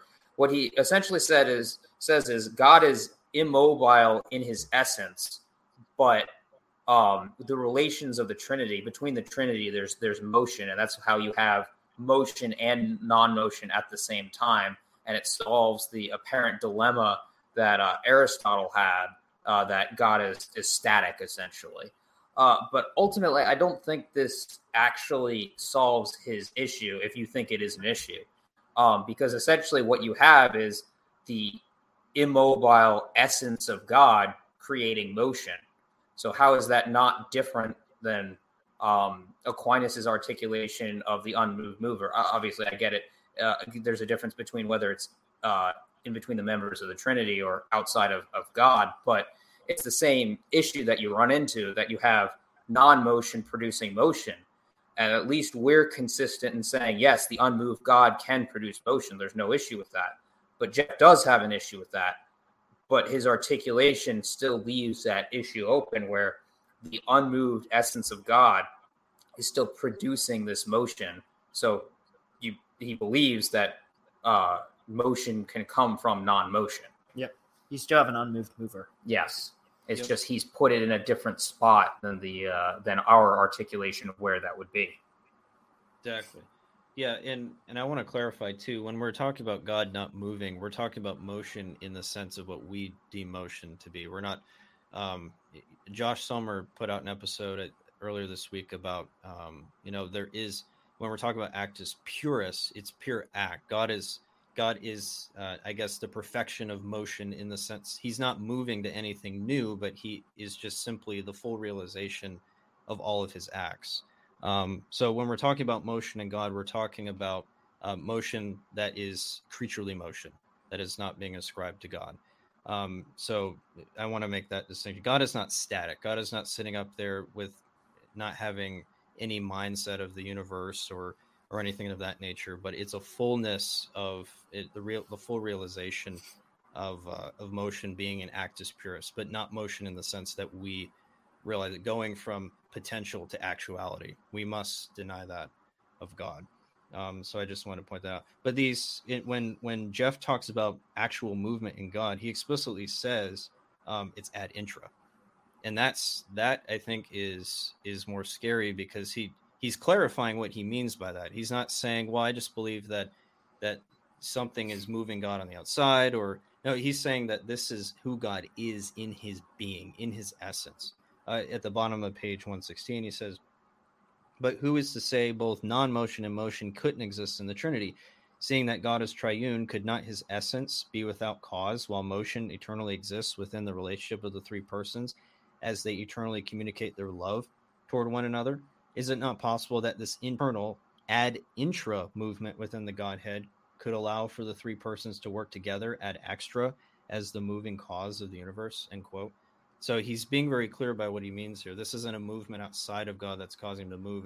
This is who God is. And I think that's really where the scary implications come. He's explicitly affirming that God moves ad intra.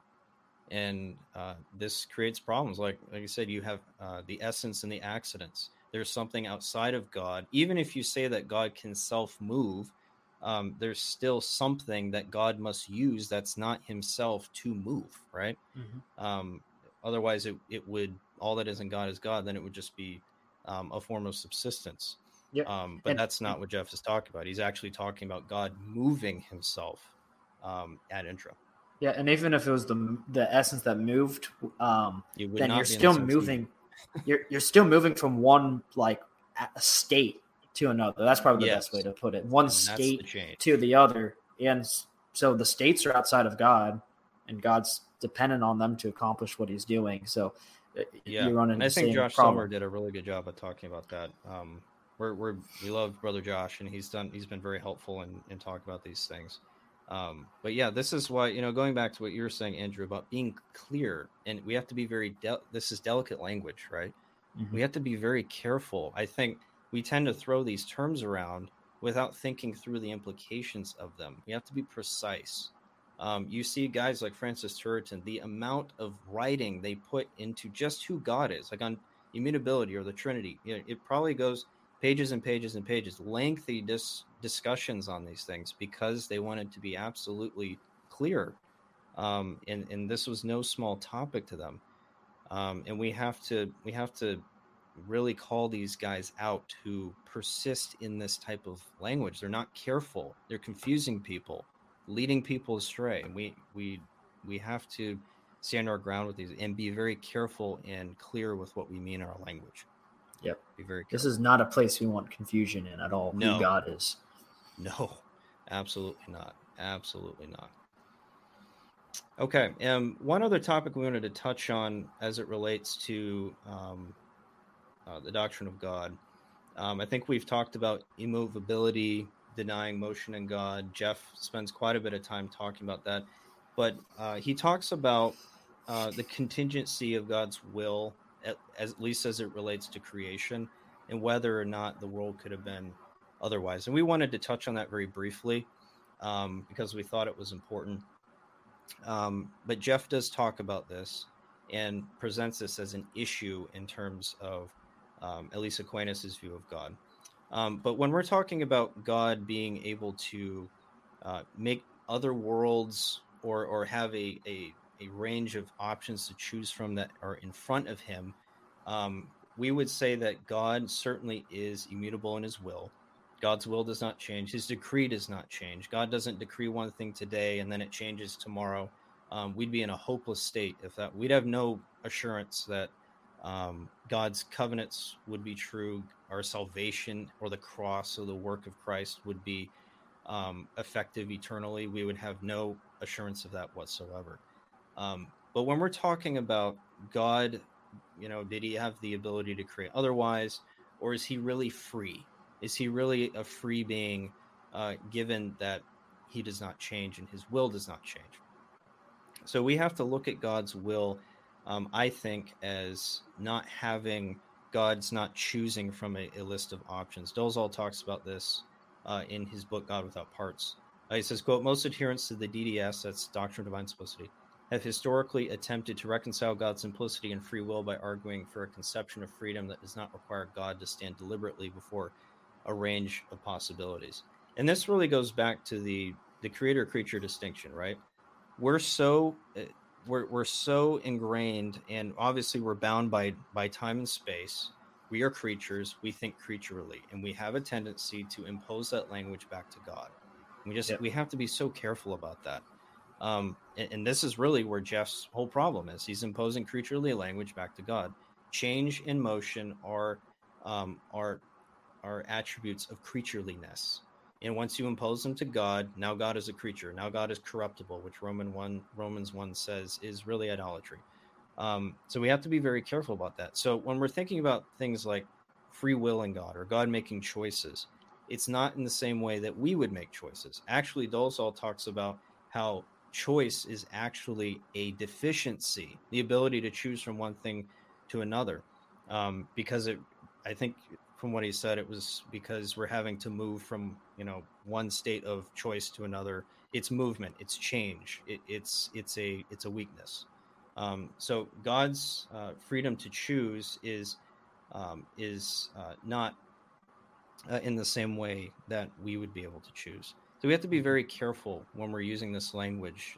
Again, God is not like us. There's this creator-creature distinction that requires us to speak of God differently as it relates to these things. His freedom is much higher than our freedom is, because our freedom is entirely bounded. We have a creaturely free will that's dependent on our nature. It's compatible with the nature. It assents to its nature, but it's dependent on it. God, even the concept of necessity within the Godhead himself starts to break down, because how we usually use the word necessary, we are implying there's a necessitator and a necessitated. So there's something that makes it necessary, and there's the thing that's made necessary. In God, he's just God, one and the same. There's nothing external to him that bounds him in any way whatsoever. So he's completely unbounded, the completely unbounded I am that I am.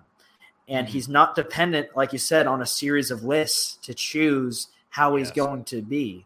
He's above that. He would, if he did, he would be dependent on that list, right? He's above it. He just simply creates in his perfection immediately. I think one way that helps me think about it is because in God, his knowledge and his will are the same. So how does God know things? Well, it's by his willing those things, right? God knows things via his creating them. It's not like they exist beforehand. He thinks about it and then decides to create them. Like he actually knows us through creating us, through his will to create us, and through his power creating us. So that's one thing that I think helps a little bit. But ultimately, we have to be able to embrace that there's mystery in the Godhead. Yes, he's eternal. He's immutable. He couldn't be other than than that he is now. Yet at the same time, there's nothing that bounds him external to him. And it's even hard to say exactly how he could bound himself, for the same reason why the same thing can't create itself, because it implies there's a logical prior thing that's creating, and that kind of doesn't make much sense. Same thing with the point is that he's boundless, and it's mysterious, but we know that his freedom is a freedom that we're not even able to comprehend. It's just beyond anything that we're familiar with. Yep. No, that's absolutely right. God is creation is not absolutely necessary, because if it were, then God would, or it would be necessary by itself. I'm trying to think of the word absolutely or ontologically necessary. Yes. It's not ontologically necessary. As creatures, we are not absolutely necessary. We are dependent upon God to be, in Acts 17, where Sean went before. In Him we live and move and have our being. We exist as God gives us being to create, to move, and to exist. We cannot self-move. We're not ase creatures. Only God is the true self-sufficient one. We are not. We are fully dependent to be upon God. So we are contingent in that sense. Absolutely. And that's another important issue, the distinction between, because obviously in God himself, our concept of necessary breaks down, but we still can speak of him as necessary in that, like, he is, by being eternal, like he is, like he couldn't be otherwise, and the like, and he can't be conceived to be other than he is. There's a distinction between that and the necessity of the things he decrees. Even though that does flow from his will, there's a distinction for two reasons. One Aquinas gets at, which is very good, which is the fact that finite things aren't proportional to their end because their end is infinite. In other words, the creation of things, it's all created for the glory of God. It's not that they themselves cause the glory of God, because God himself is the sufficient end of his own glory, but they're like a reflection of it. They point to it. They're created to point to it, but nothing can perfectly model an infinite reality that it's pointing to. Mm-hmm. And because of that, we can say that God could have created things other ways, because it's not like this is a perfect reflection of the glory that's in God in himself. So he has the freedom to do that. And the other consideration that's important is the consideration of calls, or not calls, I should say. In God's aseity, the same act by which he himself exists is also, in that he abides in, is the same act by which he produces us. But the difference is that the end of himself is an infinite end, requiring the entirety of his actuality. It's the entirety of his act leads to his end, and it requires no additional effort, so to speak, no additional act to create creation on top of that. Because you have to ask, like, how much more energy do you need from an infinite cause rather, to get to another finite effect? Is it infinity plus one or something? No, it's still infinity. So it doesn't require any additional effort on his part. So that's another thing that distinguishes the necessity of him as he is in himself and the necessity of creatures, because it didn't require any additional actuality in him to create our world, or to create an infinite number of worlds. It's no harder for him to do that. Yep. And I think this is really the most difficult aspect to deal with when we're talking about divine simplicity and immutability. How can God be free if he can't change, and the things that he creates are a result of his immutable will? But it requires us to really, again, be precise with our language. We're not speaking univocally, but we're speaking truly of God as best we can. Ultimately, there is mystery in that. There is mystery in that we cannot comprehend God as he really is. But I think he has provided us ways, explanations, to be able to, at least on a very basic level, understand it, to speak truly of who God is in that respect. But I do think, at least in my own study, that is the most difficult thing to deal with when we're talking about immutability and simplicity. Mm-hmm. Yeah, Dolezal says that himself. It's probably the thorniest issue of divine simplicity. But we can understand how we can still truly speak of God as being absolutely free, Yes. while at the same time not changeable or prone to change or having become actualized from a series of potentials. We can say all of that and just understand that if we can't understand it too well, it's because we're not using univocal language, and yes. God in himself is not like us. Yes, amen, amen. And then actually, real quick, before we talk about some of the historical issues and then wrap up the show, Jeff definitely seems to have issue with how Thomas talks about differentiation in God. He seems to think that there is a conundrum when Aquinas says that there is not differentiation in God because of simplicity, but then there's differentiation as it relates to the Trinity. He says on page 138, quote, Thomas wanted to have it both ways, a God without differentiation and a God with differentiation. And then he says on page 144, quote, if, as Aquinas said, his intellect and his object are altogether the same, then how can there be a real distinction between the Father and the Son? And he doesn't seem to understand relational distinction, and that doesn't actually really compound the essence, right?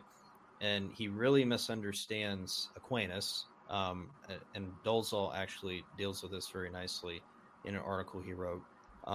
But understanding that a relation does not compose or break up the essence like an absolute property would. If we really said that goodness and mercy were actually distinct in God, then we would be violating divine simplicity because those are absolute attributes. But we're talking about relational attributes. That does not create any accidents in God. So we can speak of the Father, the Son, and the Spirit from their relations of origin only, as being the distinguishing marks of the persons without dividing the essence and creating divisibility in the essence. He does not seem to get that at all. And I found that to be pretty astounding, because Aquinas talks about that distinction in great detail and pretty good. Like the relations are what, the persons are relations, and that's what distinguishes them. And they really exist in God.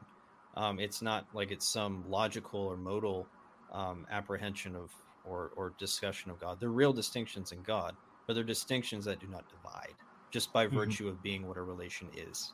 Yes. That's what Dolezal talks about. Yeah, in very brief illustration of that, just because that might be kind of new language to some of our listeners.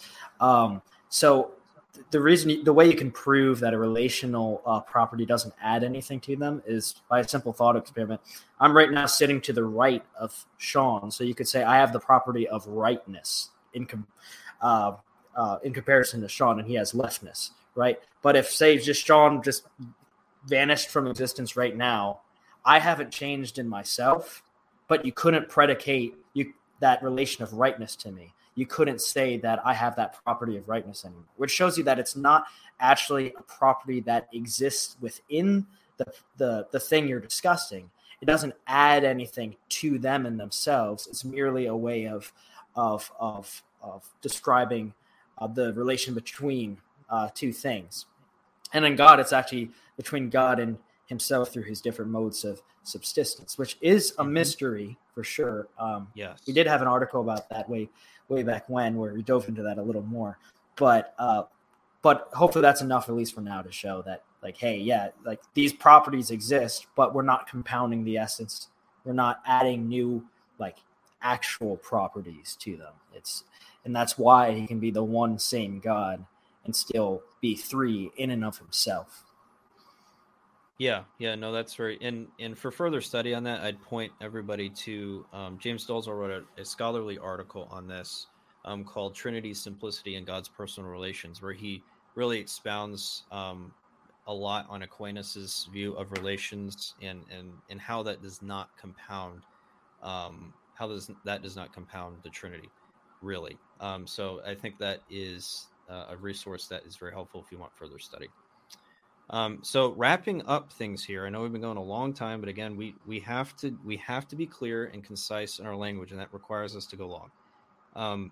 I want to talk about the appendices because it's very interesting. So Jeff, tries to use a biblical and philosophical ground for why these views of God are wrong, but in natural theology, natural revelation, etc. But then he has two appendices, one on the reformers' alleged full rejection of Aristotelian or Aquinas' theology, and then John Owen, how he was not among the scholastics. So in the first one, he points out that Melanchthon, Luther, and Calvin really were against Aquinas, and they were to some extent. I don't think anyone's denying that, and I think that I would say that all the reformers, to some extent, would have been against Aquinas. I mean, he was a Roman Catholic. There were aspects of his theology they would not have ascertained or assimilated into their theological system. But he paints it as if they rejected them in totem. There's no distinction as to, okay, well, they rejected him here, but they accepted him here. It's just they didn't like Aquinas, and so Aquinas should not be considered or as part of the Reformed thought. But there's some problems with that, I think. So he points out Luther, right? Luther did actually speak out against Aquinas and did not have kind words for Aquinas. But there's actually some historical doubt as to whether he really had firsthand knowledge of Aquinas. Alistair McGrath points this out. He says, since the publication of Joseph Lort's Reformation in Deutschland 1939, there has been a fairly general consensus that Luther had little firsthand knowledge of Aquinas' writings, a view given particularly clear expression in any cites a source.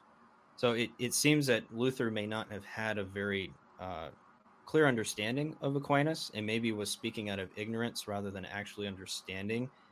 Speaking out of, I understand Aquinas to say this, and therefore I'm rejecting it, but maybe more out of a knee-jerk reaction at what he thought Aquinas was saying, rather than just rejecting him with sufficient knowledge. So I think that's important to point out.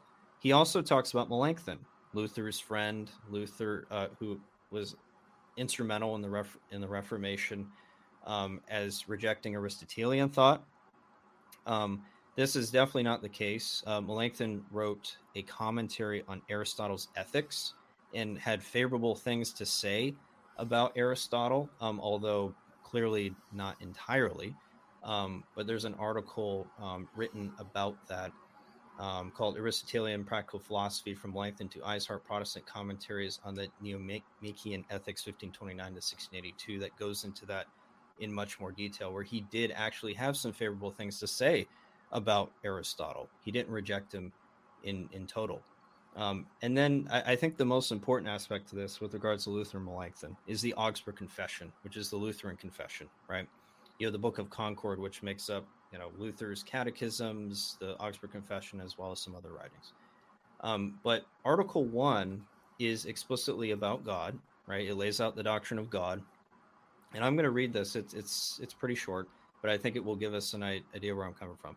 So Article 1 of the Confession says, our churches with common consent do teach that the decree of the Council of Nicaea concerning the unity of the divine essence and concerning the three persons is true and to be believed without any doubting. That is to say, there is one divine essence which is called and which is God, eternal, without body, without parts, of infinite power, wisdom, and goodness, the maker and preserver of all things, visible and invisible.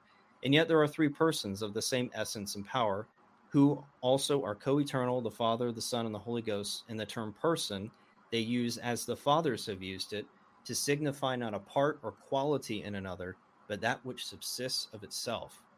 Now, it's interesting. This is language that Aquinas used, subsistence in the relations or the persons of the Godhead. And they're identifying themselves with Nicaea. They're identifying themselves with the Orthodox faith of the Church. And they're saying that this is what is to be believed. But what's interesting, the Catholic Church came back with something called Confutation or the Confutation, which was a response to the Augsburg Confession. And they affirmed that what they said in Article 1 was actually very true. And they wanted to point that out especially. They even use the word especially when talking about the doctrine of God here. So I'm going to read just a little bit of this. They said, especially when in the first article they confess the unity of the divine essence in the three persons, according to the decree of the Council of Nicaea, their confession must be accepted, since it agrees in all respects with the rule of faith in the Roman Church. For the Council of Nicaea, convened under the Emperor Constantine the Great, has always been regarded as infallible, whereat 318 bishops, eminent and venerable for holiness of life, martyrdom, and learning, after investigating and diligently examining the Holy Scriptures, set forth this article, which here they confess concerning the unity, the essence, and the Trinity of persons. And what's interesting is Jeff will point out that on page 199, he points out that the Summa, which was the big work of Thomas Aquinas, it was the primary source used against the Reformation. And he'll point out on page 53, quote, that's Aquinas, his teaching has arguably been the single biggest influence on the theology of the Catholic Church, end quote. So if that's the case, then the Catholic Church is coming at this from a Thomistic worldview, right? And which would ultimately identify with Orthodox Christianity, biblical Christianity. So if they're agreeing with Luther and Melanchthon would have been the primary writer of the Augsburg Confession. If they're agreeing with that, then they're saying that they're identifying themselves with Thomas, right? At least to some extent. So this idea that they rejected Aquinas and that this kind of thinking wasn't part of the Reformation is absurd on a historical level. Certainly there was some rejection of Aristotle and Aquinas, no doubt, but not entirely. And on the core issue that we're talking about here, which is the doctrine of God, clearly not. It was in their confession as Lutherans, and the Catholic Church affirmed it while holding to Aquinas's view of God very closely. Yeah. So I think that from a historical standpoint, I think that's important to point out. I think what we have to be careful of, this is nothing new. And again, we're not stopping with Aquinas. We're not stopping with the Reformers. We're saying this is biblical, historical, Orthodox Christianity. We're identifying with the church since the scriptures were written. This is what the scriptures teach and the church has seen as being taught, and we're identifying with that. And that's what Melanchthon and Luther were doing. Hey, this is the Council of Nicaea. We're going back all the way back here. We believe this is biblical and consistent. And we're identifying. The Catholic Church say, yep, you guys are good on this. We have no problem with that. So it seems that Jeff did not do his homework. And if he did, he's misrepresenting at a level that is concerning. No, he's. But do you guys have any comments on that? Yeah, he's done that at least a few times in this book. I didn't have the opportunity to look up every reference to a figure that he made and study it in context, but I can at least name you one. Aquinas at the end on that same appendix that you're talking about, Dan, he talks about some of the bad views of Aquinas, and a lot of them are for real views that Aquinas had and they should be rejected.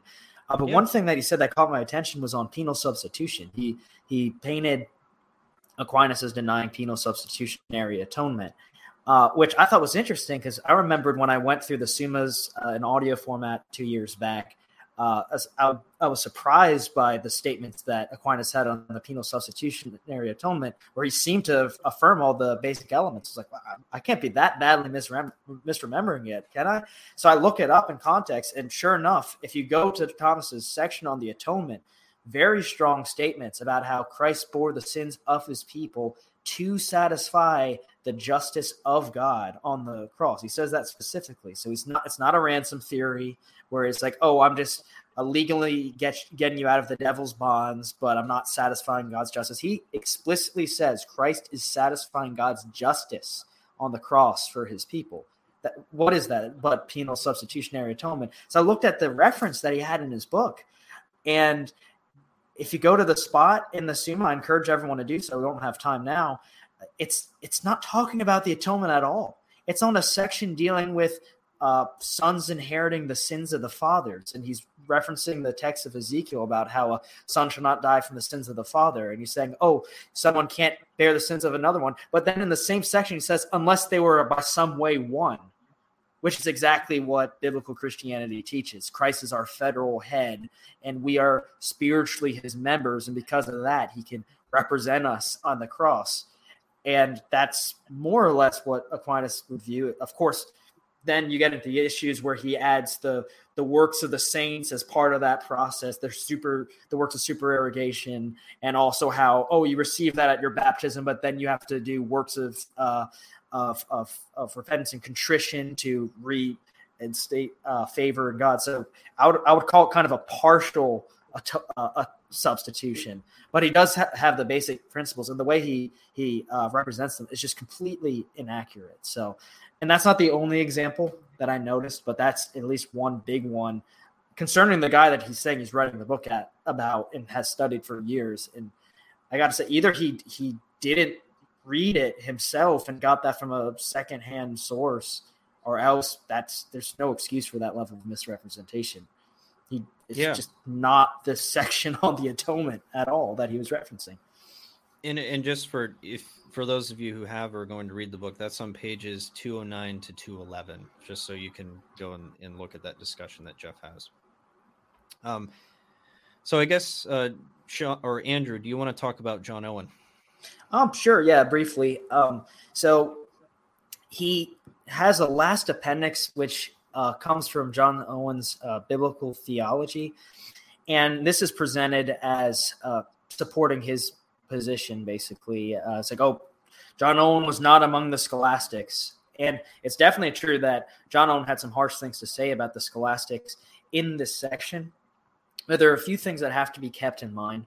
One of them is the translation itself. As one reviewer from Reformation 21, he reviewed John Owen's biblical theology back in 2017, said this is more of an interpretation than a translation of John Owen's work, because he'll just straight up just put whole sentences and remove others from John Owen's work. So you got to take it with a grain of salt. But we'll assume the general tenor is accurate. But if we do, we have to remember the context of John Owen's work, which was dealing with his approach to systematic theology, following the covenantal structure in Scripture. So he's not following the method of just treating all of these topics in isolation from each other. His main purpose is saying, hey, we should follow the covenantal pattern of exploring how God reveals himself throughout Revelation. When it came to the doctrine of God himself, he was quite explicit. Let me get to this section. Work on it. Yeah, he did. And there's one line that I wanted to pull out from that. You might actually have it up, Dan. It's where he's talking about that we must use language. Yeah. He don't use. And this is from A Brief Declaration and Vindication of the Doctrine of the Trinity, and also the Person of Satisfaction of Christ. In brief for Owen is not a few pages. It's like about 100 pages. But he talks about the necessity of using language, essentially necessary language that is not expressed when talking about the Trinity. He doesn't just say, well, you can use it. He thinks it's necessary. Yes. We must use that kind of language to talk about the Trinity.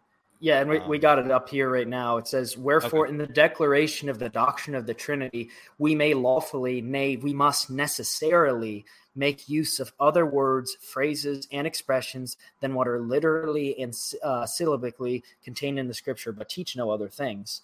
Moreover, whatever is so revealed in the Scripture is no less true and divine as to whatever necessarily follows thereon than it is as unto that which is principally revealed and directly expressed.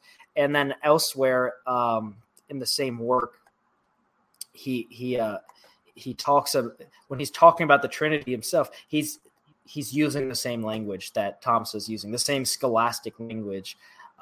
Elsewhere, he talks about the archetypal versus ectypal knowledge of God. Like, again, this is the same phraseology that Aquinas and others would use. So he doesn't reject using this kind of language and talking about God this way when it comes to the doctrine of God himself.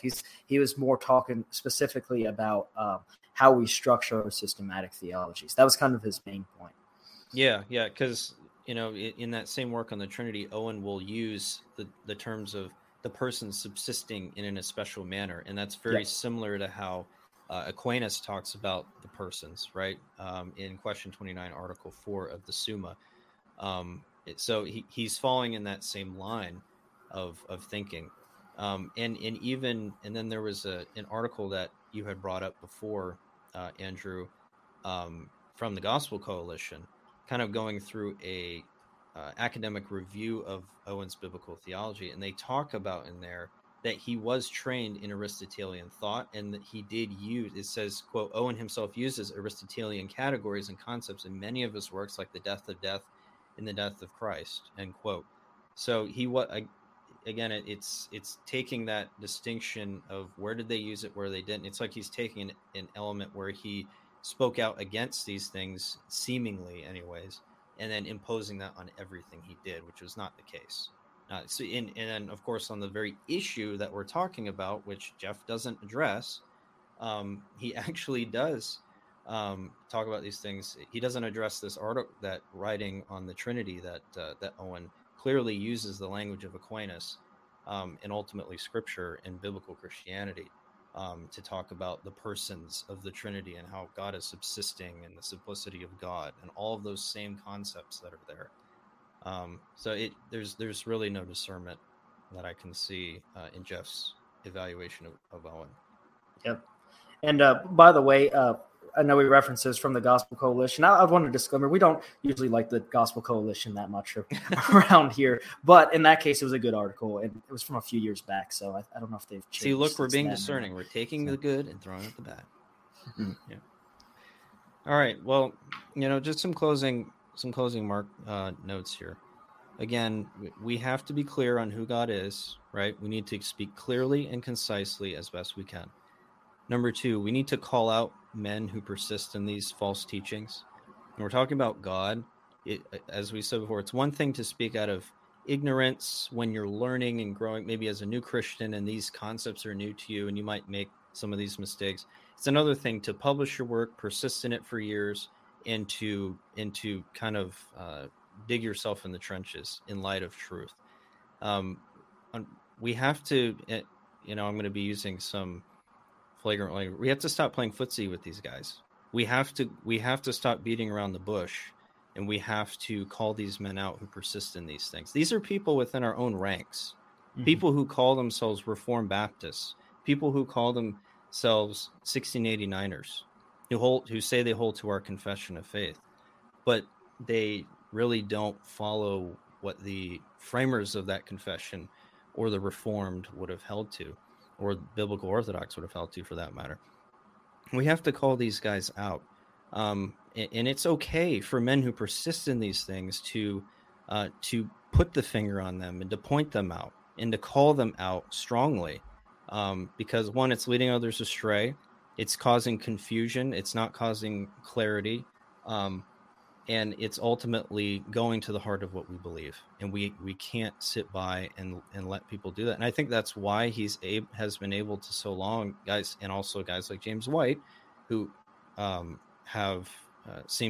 he's seeming to follow along with Jeff and seems to have been teaching things along these lines for years as well, is because we've, as the church, I think, have been more concerned about other things. And we've turned our attention away. So when these things come out, they're able to fly under the radar with little resistance. And we as Christians need to reevaluate our priorities when we're dealing with theological or whatever issue it might be. We must start with God. Scripture is undergirded by God's unchangeable nature, creation, existence, everything. We have to get God right. How we live is grounded in who God is. If we get God wrong, we're going to live improperly, or at the very least inconsistently, which is still a problem. So we see this as very, very important. This is not a secondary issue that we can toy around with. We cannot play around with the doctrine of God. If we do that, we're going to run into all kinds of issues, and it could ultimately lead to damnable heresy, as we saw with Arius in the 4th century, and those who try to undermine the person of Christ and the incarnation, the hypostatic union. It can lead to these things, and we have to be very, very careful when we're dealing with the doctrine of God. But I think those are my closing remarks. Sean, Andrew, anything else you want to add before we close? Yeah, I could foresee somebody in the audience being like, okay, you've demonstrated that Jeff believes in divine nobility. He admits it, and you've demonstrated that wrong. Really, what is the big deal? Why does that really affect the doctrine of God? And ultimately, it produces, whether Jeff wants to say this or not, it produces a God that changes. And when you have a God that changes, you no longer have the I am. And he's actually fairly. He says he affirms divine immutability, but he also says things like, well, if you held the divine immobility, you have a God that isn't, his wrath isn't kindled against anger when people act wickedly in this world. He's using the language of change, and he's trying to use it univocally, that God is changing. He's becoming angry.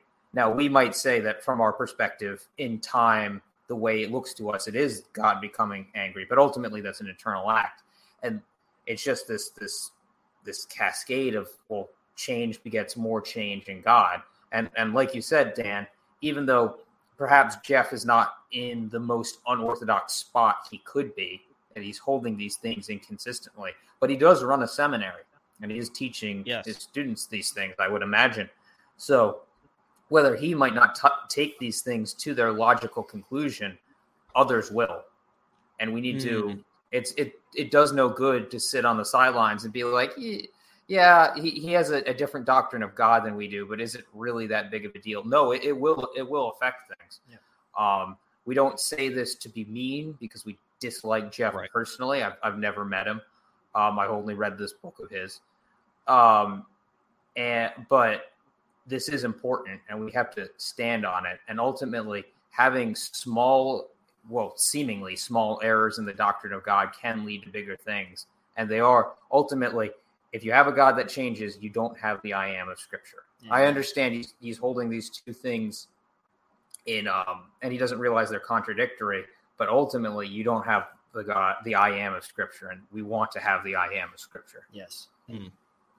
Ultimately, what this all does is it makes God more creaturely. Mm-hmm. It makes him more look like the creature. And he says one of his goals of the book is to make God more relatable, essentially. Or at least that's the conclusion of his book. It's like they can't have a relatable God. So that's clearly motivating him. But we should ask if we should want to make God in his divine essence more relatable to us.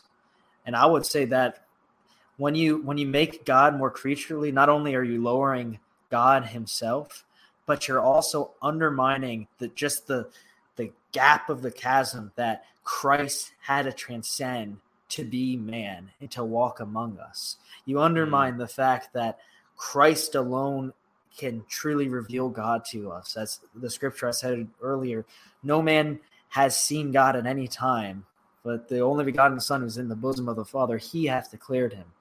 He's the only one who can declare him, and through him we have a high priest who can be touched with our infirmities, who has that kind of experience, that relational experience of creatureness, yet while still being fully God at the same time. The essence is not being confused or mixed together, both perfect God and perfect man. And that also makes us appreciate the heights that he takes us when he unites us to himself. What a great, marvelous God that we're uplifted to. So that when you understand God right, you better understand the opening line of the Lord's Prayer, Our Father, which art in heaven. You understand how significant it is for him to become our Father, him to come near to us like that, and also how significant it is that he's in heaven and he brings us to heaven with him. So you get that. You understand the immanence and the transcendence of God better. You can appreciate him better, and you can worship him better. And that's the end of all creation, is to worship God in a way that's pleasing to him and that is truthful according to his nature as he reveals himself in Scripture. Amen. Amen. Yeah, we really minimize the incarnation when we try to make God relatable.